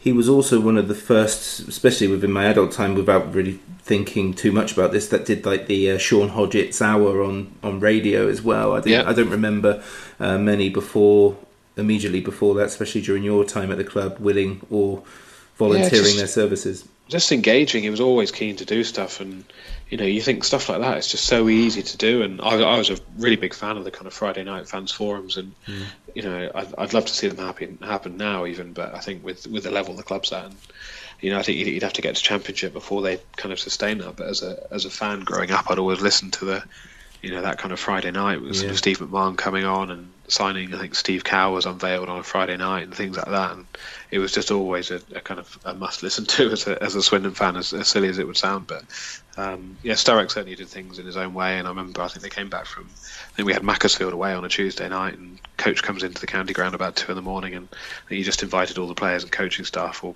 certainly all the coaching staff, back to his for a full roast dinner at kind of 3 a.m, and he just do his own thing. But again, very good for the club, and very good for he'd host barbecues at his house for players, and it was just a very good kind of club man, really. I think my only I don't want to call it a problem because it's not really a problem, but he did bring in the same players that he'd brought around the club, as kind of meant our squad was going to become a little bit heavy, and move on because they were disciples of Sturrock. I bet he couldn't believe his luck that Plymouth wanted him back. Yeah, and I think Steve Adams came in, obviously JP McGovern and Barry Core. I think we had a game on Sky. It was a Sunday up at Lincoln, and I think we signed about 3 players in the week before, and kind of going up there on Sky, and I think we got a win. I think it was pretty high, 3-2, and he kind of just, all these signings coming in just to boost and get us over the line as we did. But again, some good experienced players coming in, from, I think A.D. Williams was signed that kind of summer before, and you got some really good guys coming in to kind of secure sort of promotion, really. Was that Kevin James, Ashley Grimes, Partridge? Yeah, Ashley Grimes, yeah. And Partridge you never got on? No, yeah, Ashley Grimes came in, as you say, and just some kind of weird and wonderful names, but as only Swindon Town could do, really. But again, a pretty good squad. And there was a hell of a party at the end of that season. I know that much. How so? Oh, just great to be involved with, and just one of those. You work all season to get things done, and with the change of management and everything else, it was just a really good time to be getting the club, and you got to enjoy the promotions. So there weren't that many of them, but even as we kind of got over the line, just as we did, but just a really good time to be involved. Now Ritchie, he finds Ferry, beaten away by Colgan. Oh, it's loose. It's Ferry again, and that has surely sealed Swindon's place in round 2. Maurice Malpass, we've already talked about. I just feel that maybe he pursued players that were never really going to join. I remember Charlie Mulgrew being one of his hot pursuits that never came to fruition. It could be, and then he brought in Casale, Yinka Casale, and I've never been more. I mean, if he ever comes on here, I'll probably have to tell him this, but I've never been more sort of worried by someone's positioning. Underwhelmed. Oh my goodness me! He for someone who'd played MLS, which is not a bad level, and was well liked by Fulham. Absolutely crazy positioning. Yeah, it was just weird. Just again, some strange signings and kind of square pegs round holes, and things didn't really kind of come off, and it was just a bit of a kind of difficult time to. Although I think he came into the January time and he had that kind of summer of recruitment and things like that, but it just didn't really kind of click. Simon Cox obviously scoring the goals, and he got sort of different, other different kind of players coming in. But as we mentioned before, he had that kind of summer tour of Fenerbahce in Bucharest, and he got some sort of interesting games. I remember that the Tranmere game, I think it was the first game of the season, and you had some real level of interest and a real sense that things were going to be done differently with the new owners, and it just didn't quite happen. I think it was a bit of a kind of bad run after that, and it just difficult times. I think we went down to Brighton, and there's already murmurs of things, if it's not going to go well, and I think that was probably the final game. But just then you kind of start again of trying to find another manager, and you just kind of here we go again, really, after a pretty sort of not that longer period of time. I think it was Histon where he lost me. Correct. Yeah, those FA Cup games, you'd always look forward to them. And again, as a fan, you remember the great, the fifth rounds of Southampton, the Kevin Horlocks, and some real massive days. Really good times to be involved as a fan. And the FA Cup would always come around, and you'd think, right, come on, let's just do something in the FA Cup. And even I think in the Di Canio area, we played Leicester at kind of King Power Stadium, and it's the opportunity to go and have some really good days. But unfortunately, Histon wasn't a really good day at all. I think this year, first round 2018-19 is the first season where I just was not bothered about who we got, where we were going. We are now at a place where it's just, well, who are we kidding? And we drew York, and I'll go to it, and I expect us to win, but we might not. It's as simple as that, isn't it? Did Charlie Mulgrew ever make it down to the county ground for talks, or was it never? I think it was relatively close, but I think the level he was at, and I think wages and things like that. But there was you always had all sorts of players coming around. I remember showing Akinfenwa around once, and obviously didn't do a good enough job because he didn't sign. But there's always these players coming down, and you'd walk around in the summer with them, or you'd catch a glimpse of someone walking around with their agent, and you think, you get excited, or whatever else would happen. But there was probably swathes of players that we didn't know about that they were close to or not close to. But again, recruitment at that level, there's so many players available, and even now you'd like to think as a League Two club as Swindon Town should be an attractive proposition in terms of location and players coming to play football. But interesting times. Yeah, I think Akinfenwa was a done deal, wasn't it? It was just he wasn't fit or something like that. He'd broken his leg. He'd broken his leg pretty badly, I think, with Swansea, and I think the physio had some concerns at the time, and the club were a little bit edgy about do we sign him, do we not sign him. But I think obviously had they signed him at the time, he'd have given you quite a good lump of service given what he's gone on to do. But absolutely. Certainly would have. Danny Wilson, I was happy with the appointment. Of a lot of people that I know who support Bristol City just said soft underbelly, but he kept us up by bringing in Owen Tudor-Jones and Hal Robson-Kanu and Gordon Greer, and then he gave us a fantastic first full season. Yeah, that was a bizarre one.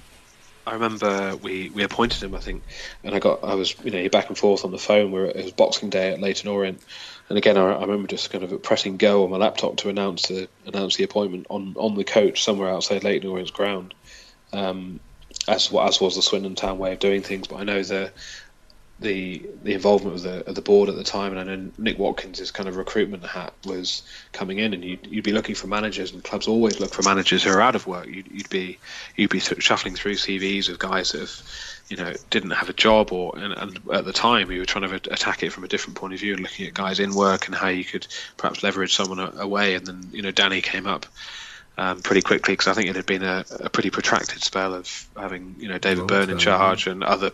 We kind of shuffled along to try and get the right person, and Danny suddenly became available, and was, with his experience and the way he worked, it did turn out to be a pretty good fit. But yeah, as you say, that season we had was again getting to that sort of playoff time. It was a very difficult first spell, and he brought Gordon Greer in and some pretty key signings and very good contacts within the game, and that's certainly something, going back to Andy King, having those good contacts, that kind of phone book to be able to go to players and managers and dig up experience, and having the knowledge of being able to kind of bolster the squad was really key. And then, as I say, we've talked about that kind of playoff season and getting to Wembley with some really, really magical times of some really good football as well. Simon Ferry talked about it, about the sort of the divide in that second full season. Like, it was, I think it's safe to say, it was Leeds and the rest. Was it noticeable from an outsider looking in for yourself? Yeah, a little bit. The players would all eat at the ground, breakfast at the ground, and you kind of go through, and there were the kind of cliques emerging, and it was probably a little bit of the downfall at the end with the way the things were happening. But to an extent, to be fair to those guys, that they are natural things are going to happen. Guys, friends are going to come down, and you're going to lean towards those guys. But it did cause a little bit of a divide. But on the pitch, things were generally going pretty well, and we had some real talent on the pitch, and certainly the kind of Simon Ferry and Paul Caddis, and seeing those guys kind of just bombing forward was a joy to see, really. Yeah, in that second season, Simon, I think, gets injured, and Caddis doesn't play that much in his first season either. You look at that squad, and it's the glory of football, but also the misery of football. You sit there and think, how on earth did that side go down? Just again, it's just the distances happen with players and managers, and things don't quite click, and the pressure comes on, and it is a very closed environment and a very difficult environment for a manager in that sort of situation. I know, the managers you see over time, they are just trying their utmost to get things right, and some real, there's just such effort goes into succeeding at a club, sometimes with, again, very difficult kind of circumstances. But Danny's sort of end was pretty unfortunate, and I know the way he was certainly trying to get things sorted was sort of admirable really, with the way he was, all the effort he put in. Is that the reason why he had longer than maybe other managers might have got? Because it seemed that we were pretty terminal long time before he actually did leave the club. Yeah, he was very well respected within the club, and there's very good working relationships with the board, and it was a very kind of clear path and a very good structure across, really.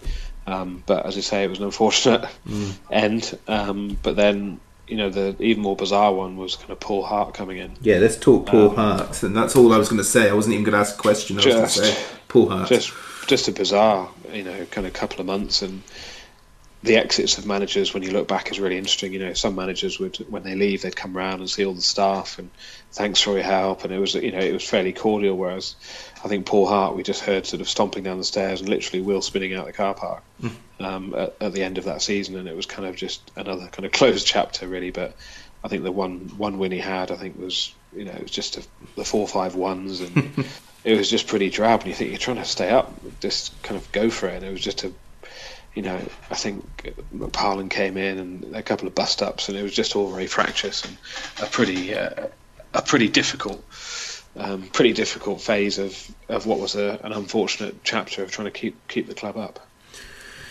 Yeah, it was.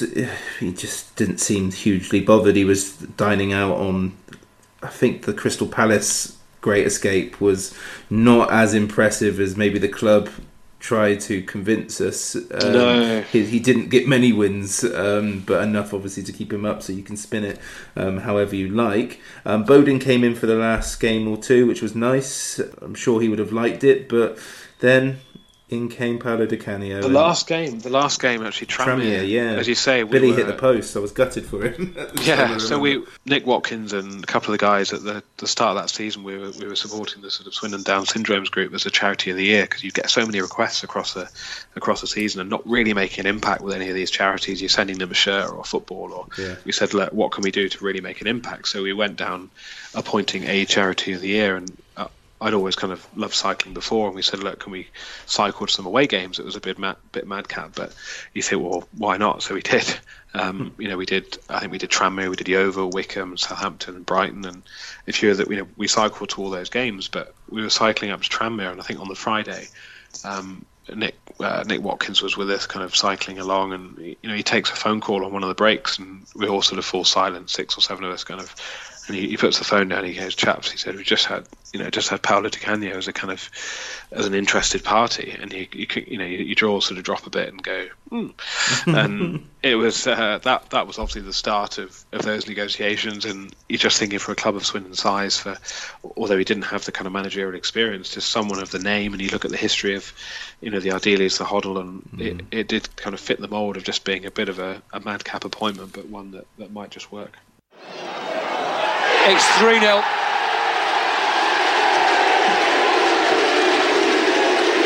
And it's Alan Reeves. I had a good feeling about Kevin MacDonald because of the way his former players spoke so highly of him on social media when he was appointed. Like, they were all saying, "This about time. This is it. Swindon can only go on to great things now," and then sadly, really good guy, really good to deal with, very very nice chap. He'd had experience. He'd been he'd had spells in charge of Aston Villa, and the career he'd had with Liverpool. He wasn't going to take any prisoners.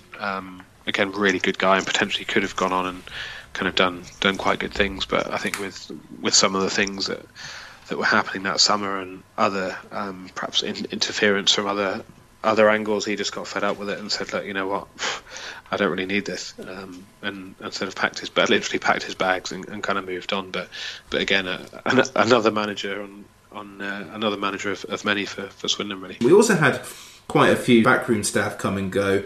What would they like, just generally across the board? What were the characters? I mean, we had everyone from Mike Walsh.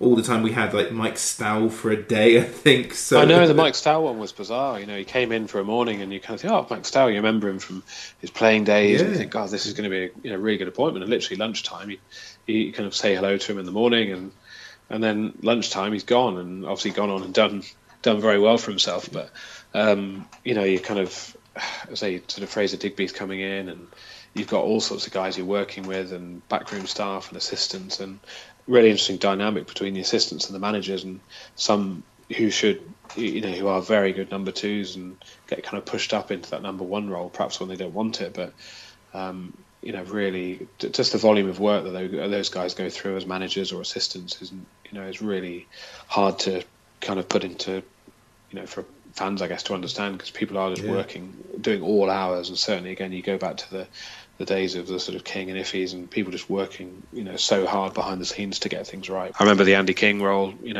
that Southend game, I think, in what was the LDV, and there was a real sense, walking into the ground that night, just thinking, you've got to get a result here, otherwise things are, there was kind of Mel Machin and all sorts of people being mentioned for the role, but thankfully there was a bit of a kind of kickstart after that games. But you certainly feel as staff behind the scenes, whatever the role of staff, the kit man or commercial and shop, and there's a real togetherness behind the scenes, and again, a real privilege to have worked for the club in those roles, really. How have the club over the years sort of regarded the fans? Did the club get frustrated with fan culture? And this is not just Swindon fans, this is football as a whole. The club always have to put on the brave face and smile, but were there often times where you were just like, to yourself or within the office, just like, come on guys, just give us a break here? Certainly towards the early days, with the kind of as you say, the statement Fridays, and it was a bit them and us as far as how things were happening. And again, that comes from board level, really. But the kind of those sort of 2000s of when the kind of the Watkins and that kind of era of we were really trying to engage all the time and having fans forums and bringing people in, and that's actually part of the role. Like, one of the best parts of the role really was that I could have an impact on people and be able to just bring people into the club on a match day and come and meet a player or provide some of those experiences that perhaps at bigger clubs you wouldn't be able to do. And again, with a lot of the other backroom staff, some of them, the Adam Wainwrights and some of the guys that are still there now, being really creative, really trying to do some really special stuff for people, and providing those experiences to hopefully inspire kind of going forward. Because you remember, say, going to games as a fan, and I think one of the good things we did actually was putting in the tunnel was that kind of you've got a whole history board now. If you go down the tunnel, and that was a really good kind of information piece for players coming in, perhaps not knowing Swindon's history. And I know Sam spoke about it a couple of weeks ago, of players coming in and just being able to get a real appreciation for just how big a club Swindon is, and hopefully can get back to those heights at some point in the future. I think what helped you and a couple of others as well is the programme was always consistently very good over the years. And of course you won an award nearer to the end of your time at the Football League Awards, which was really, must be great to put on the CV for you, but it's a lot of work, programmes. Yeah, it's an interesting debate, isn't it? Whether programmes should stay or go. But I was trying to actually get programmes included with the entry price for matchday tickets. Yeah. Because I think your print goes up, the sponsorship value goes up, and I think actually if you get it into 6,000 hands rather than 800 or 1,000, then your print costs, and there's a lot. I love matchday programs, obviously having put hundreds together, but I think hopefully they're going to be here to stay. But I was never really a fan of the kind of digital edition. But they certainly took a good chunk of a week to put together, especially when you've got a Saturday and then a Tuesday, and you're just spending hours and hours into the night putting things together. But again, hopefully appreciated by some. It's 4-1. Matt Hewlett. Defending was awful. Absolutely awful. Did we get close to appointing? So we've mentioned Bobby Gould took the phone call. You mentioned Gary Speed almost got the job at one point before Malpass. Who else got close during your time there? I can't remember the names, but there must have been. I'm sure I'm missing out a good swathe of people. But I say Gary Speed was the one that kind of hugely unfortunate. He would have been a fantastic manager, I think, for Swindon Town. That came through a link that I had really with a couple of guys, and they got in front of the board, and it was a pretty close one to coming off. I know they met a number of times and just couldn't quite. I think the compensation with Sheffield United was the kind of sticking point. But and again, even the appointing of managers, it was just so many things would happen. You're waiting for news and timing, and it did depend on who the board was there and how much information you'd get and how much the media knew and who'd been seen and where they'd met and all this sort of stuff. But so I apologise. I'm sure I've missed out a load of names that would have been of interest. The only sort of names that I remember that Colin Calderwood might have got close at one stage around the Danny Wilson appointment. Yeah, I think that was one that could have happened, and I think even. In the not too recent past, I know names have come up on forums and things of potential managers for the future, and I know Colin Calder was one that always people have always looked to, but it never really feels like it. I think had he wanted it, it would have happened by now. I think, and it's that kind of love affair. Perhaps sometimes doesn't always kind of come off. I love Colin Calderwood. Yeah, I don't think I could take him or Sean Taylor taking over Swindon and it all going wrong. I'm not willing to roll the dice on my heroes, to be honest. But Paolo Di Canio comes in. Yeah, just that press conference, that first press conference was just crazy, and I know his agent played a really big part in managing him and managing other things that went on within the club, really. And I think that press conference, the interest was just huge, and I think the record we had, not necessarily at that press conference, but one answer to a question was 45 minutes. Wow.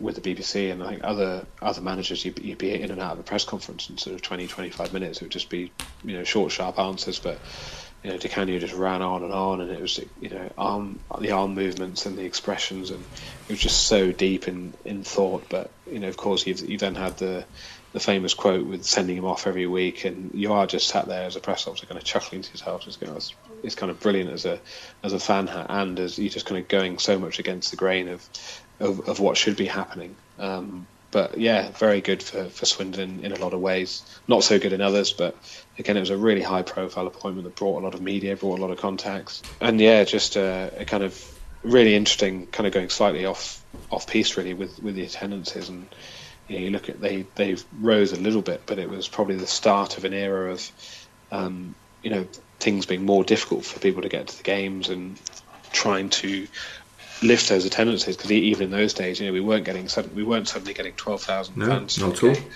even with that. So some of the most recent arguments of people saying, if we had him back, we'd have the gates. And, well, we didn't even in those days. So, and again, being top of the championship in, I think it was 97 or so, we didn't. We had 5,000 in with kind of Chris Caspers and all those sorts of guys. So yeah, really, really interesting how things have changed from a fan and attendance point of view. But Di Canio was certainly box office in terms. You'd have people booking tickets just behind the dugouts. You couldn't see any of the game. Yeah. But just to be able to come and sit and watch what was going on the bench, and it was just a crackpot, really. Did you have any sort of relationship with him, or was he distant with the staff? No, I mean you had to. Every manager that comes in, you've got to try and get on a pretty good kind of level par pretty quickly, and try and develop things and try and help. And you've got you naturally got quite a close working relationship. But it was trying to set the parameters of, look,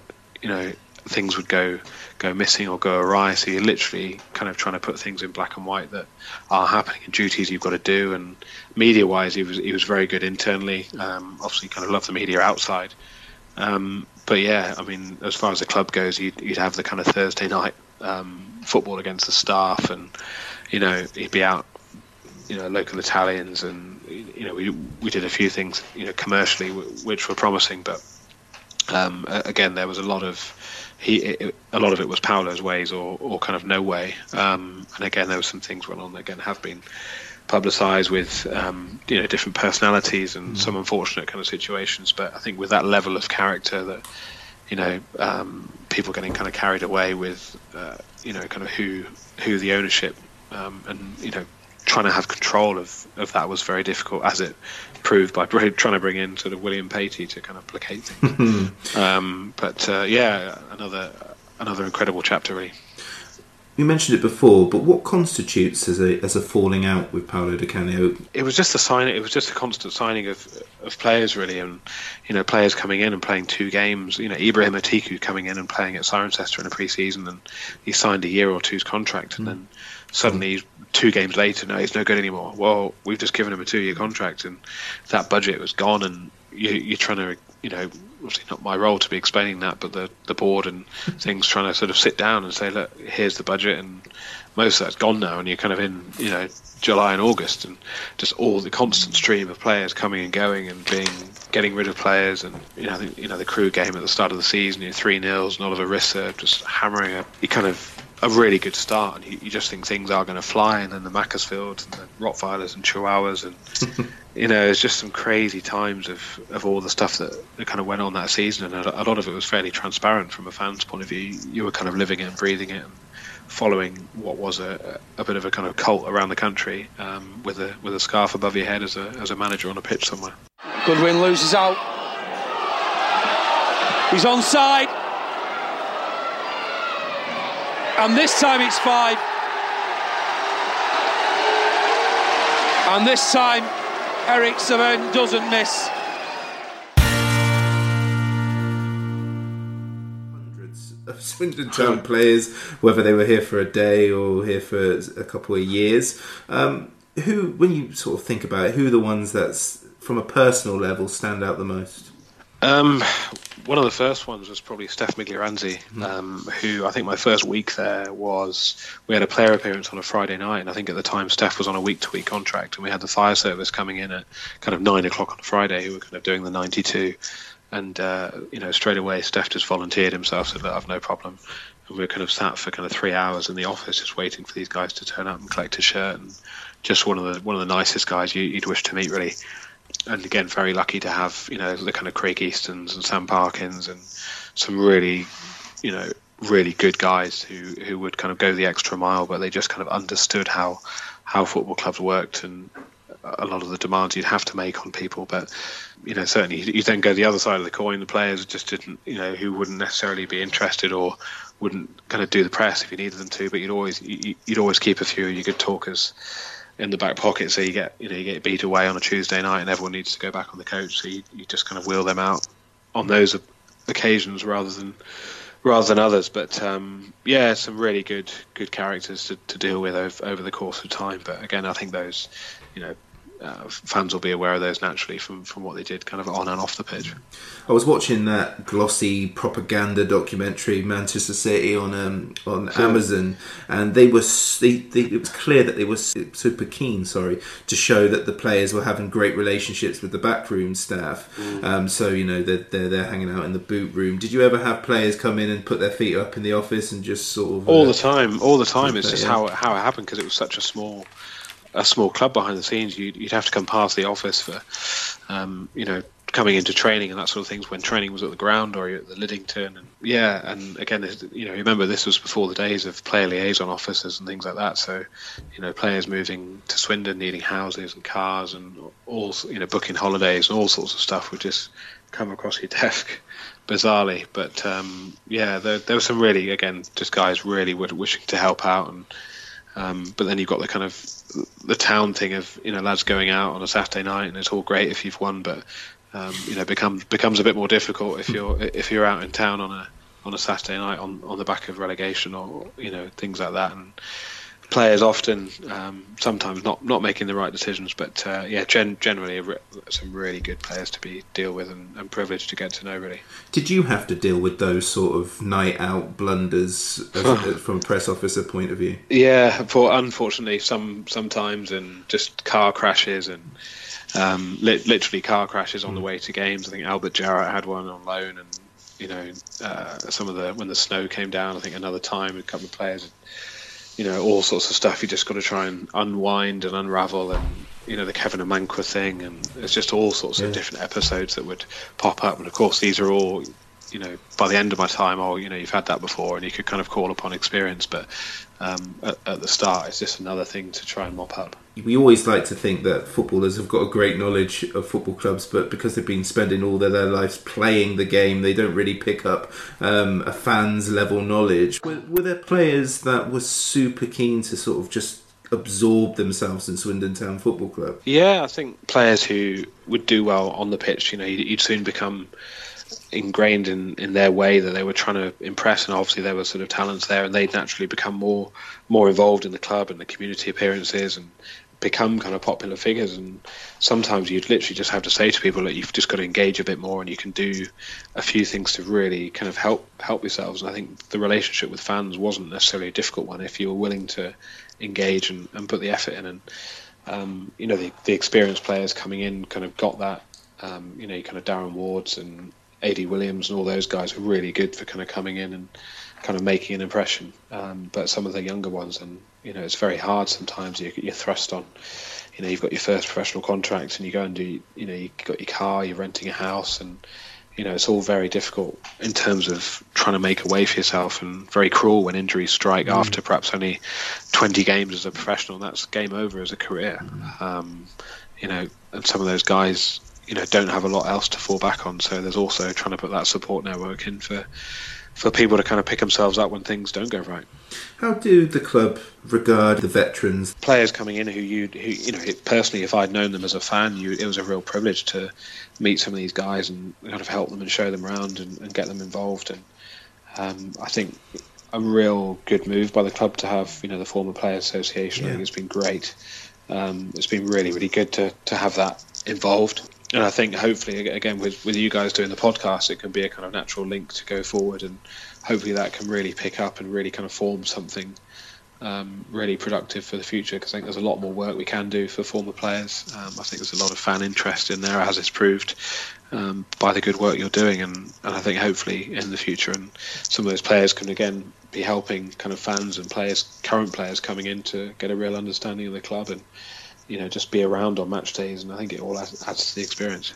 Fingers crossed. There's one other topic before we start to close that I want to talk about, and that is the transfer window. It's become a whole thing now. It used to just be you sign players, then you weren't able to sign players. Now it's a whole event. What was your general experience within your time, within your role within the transfer window? Good and bad, really. You've got the ones where you're getting a player, the Simon Coxes coming in, and at the time you don't know what they're going to go on and do, but quite exciting times when you're bringing in that type of player, and those ones that come off, and then you've got your kind of the Marlon Pack evening and all that sort of stuff where you're getting interviews in the can and everything's done and dusted and you're literally just ready to press kind of go. and then someone's got to go and tell the manager, by the way, these three guys you've signed, you've got to kind of put it into reverse. But yeah, it's just bizarre. Let's start that from scratch then. So let's go with the Marlon Pack, Danny Green, Sean Wright, Bradley Wright Phillips. Yeah, Bradley Wright Phillips. So it was Sean Wright Phillips. Yeah, that would have been good. So yeah, I mean they were all signed. They were late into the night. And, Tom Matrevsky and I were all up in one of the sponsors' lounges. The players had all come through one by one. We'd done the photos, we got the videos, and you're kind of really happy as a press team, thinking, yeah, we've nailed this.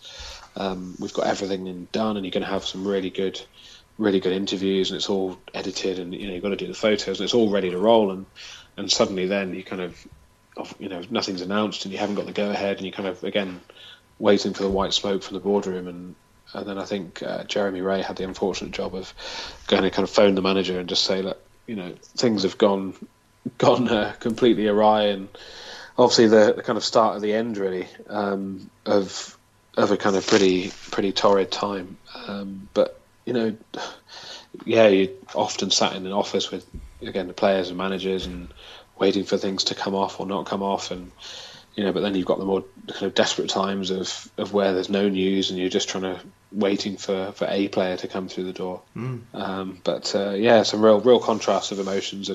But of course, you're kind of just trying to put a positive outlook for supporters and for the club, really. What was Marlon Pack like? Because Marlon Pack was signing on loan, but he was going to join. There was Cheltenham went to town with this because they were going like he's not in the right place to play at the moment, things like that. Was he sat in Swindon going, this is it, this is the start, I'm going to break down walls for you, this is going to be great? Obviously Danny Green and Bradley Wright Phillips were coming in on loan, but Bradley Wright Phillips did all right for himself, didn't he? And Marlon Pack did fantastic. He's become a Bristol City legend. But I think that it's one of those nights again, which is just, they were three big signings. Huge signings, huge signings, financially and profile, and really, would have been really big signings. And I think it was just a real disappointment for everyone that those didn't come off, and we weren't able to kind of get that done, because I think had Swindon got up as a championship product, would have just been a real asset to be able to, for Andrew Black to be able to move on, and you'd be going up with a Matt Ritchie in your side and some real standout quality with a kind of a box office manager, and then your crowds are coming up, then you are going to be getting 12,000-14,000 every week, but as you say, hindsight's a wonderful thing. I'm going to ask, you may not remember, but can you think of any players that we almost got over the line across your time at Swindon that we just missed out on that haven't been mentioned? I'm going to be a huge disappointment here, but again, you're just so memory and trying to focus on getting players done. But there must have been loads that I didn't even know about. But I say certainly the Paul Gascoigne one coming in is probably one of the biggest. You think he could have been in a Swindon Town shirt, but probably at that stage of his career. Even the way his kind of career was, just to have him in, and from a sort of interest point of view, and just to have that kind of player involved at that time would have been really good. But there must have been hundreds of other players who were kind of close, but literally no cigar. I don't believe you. 1-0 Swindon Town, thoroughly deserved opening goal. Came to an end, 11 years. Was it detrimental to your support of Swindon? Yes, for a little bit. Mm-hmm. It was very hard leaving. I think the summer of 2013 when I left, you kind of, it was a pretty tough time to be away from the club, and then, you're looking at the way things are done, and obviously Tom then sort of came in and ran things, and we actually interviewed I think 3 or 4 other people for my job, and Tom didn't get the job sort of first off. We interviewed another sort of 5 or 6 people, a couple of guys from London, and Tom had been sort of more or less coming on work experience at the start, and the other guys just didn't fit right, and you're kind of looking at it just going, this isn't really going to work. So I just phoned Tom up and said, look, can you come back in, and just gave him the job. He was encyclopedic knowledge of Swindon Town, and a huge fan and a really good guy, and it was really great to be able to give him that kind of leg up, and he did a really, really good job for the club and is doing well now with Aston Villa. So but it was a difficult time. I kind of had to step away from a kind of fan hat I was back playing rugby, and it was a difficult time to be, because you're kind of involved and you're looking at how things are done and not done, and wanting to have a kind of impact on things from afar. But it was just you've got to kind of just step away and drop it, really. And now I'm sort of back again, trying to go to games when I can with a fan hat, and of course you think, oh, this isn't right, and you're commenting on managers and players and performances, and you're kind of back with that role now. So yeah, great to be back, and certainly going to games under lights, it's all that, it brings back all those good memories. I'm amazed you have time to go and watch Swindon. You are a very busy person. You do a lot of work with charities and at Fairford, so that must be quite a rewarding thing. Yeah, we've done quite a bit of stuff. Both, I've been involved with Fairford for a long time now. We've got a really good team of people doing a lot of things there, and I'm involved with a lot of other things and businesses, and again, sort of home life now, thankfully, is settled and married, and all the sensible things to be enjoying, and just enjoying life, having a normal life, because, as I say, working at Swindon Town is certainly not a normal life. What are your favourite memories of your time working there? I say the people, the friendships you develop in the office, and the managers and the players, and just all being on that same side, just being behind the scenes and enjoying the highs, but also kind of living through those kind of lows together. And it was a really, really enjoyable time to be, and a privilege to be working for the club you support, really. And whether it be a long trip away or whatever, it was just brilliant to be going to those games and covering the club and really trying to do your best for the club you support, and engaging with supporters. And it was just a privilege to be involved, and a very special time overall. Chris Tanner, thank you very much. Thank you very much. Inside the box to Monker. Good run by him, and now Maskell.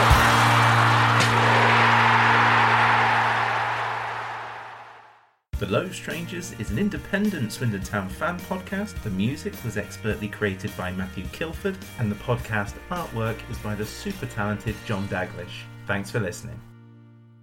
Come on, Swindon.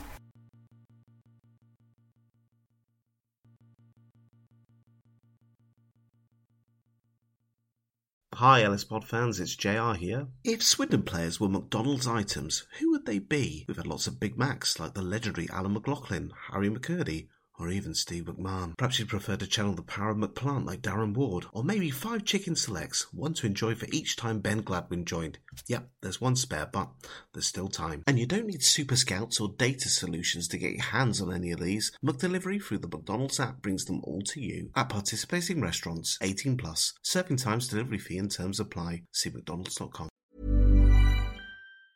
And there it is, that's as good as it gets on this stage. Nissan Townstar EV strikes again. It's an unstoppable van, unstoppable.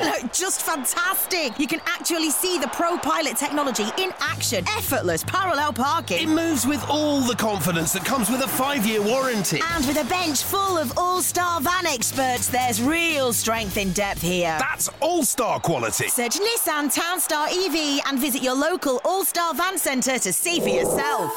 Terms and conditions apply. 5 years or 100,000 miles, whichever comes first. Pro Pilot is an advanced driver assist technology. Driver's responsibility to stay alert, drive safely, and control vehicle at all times.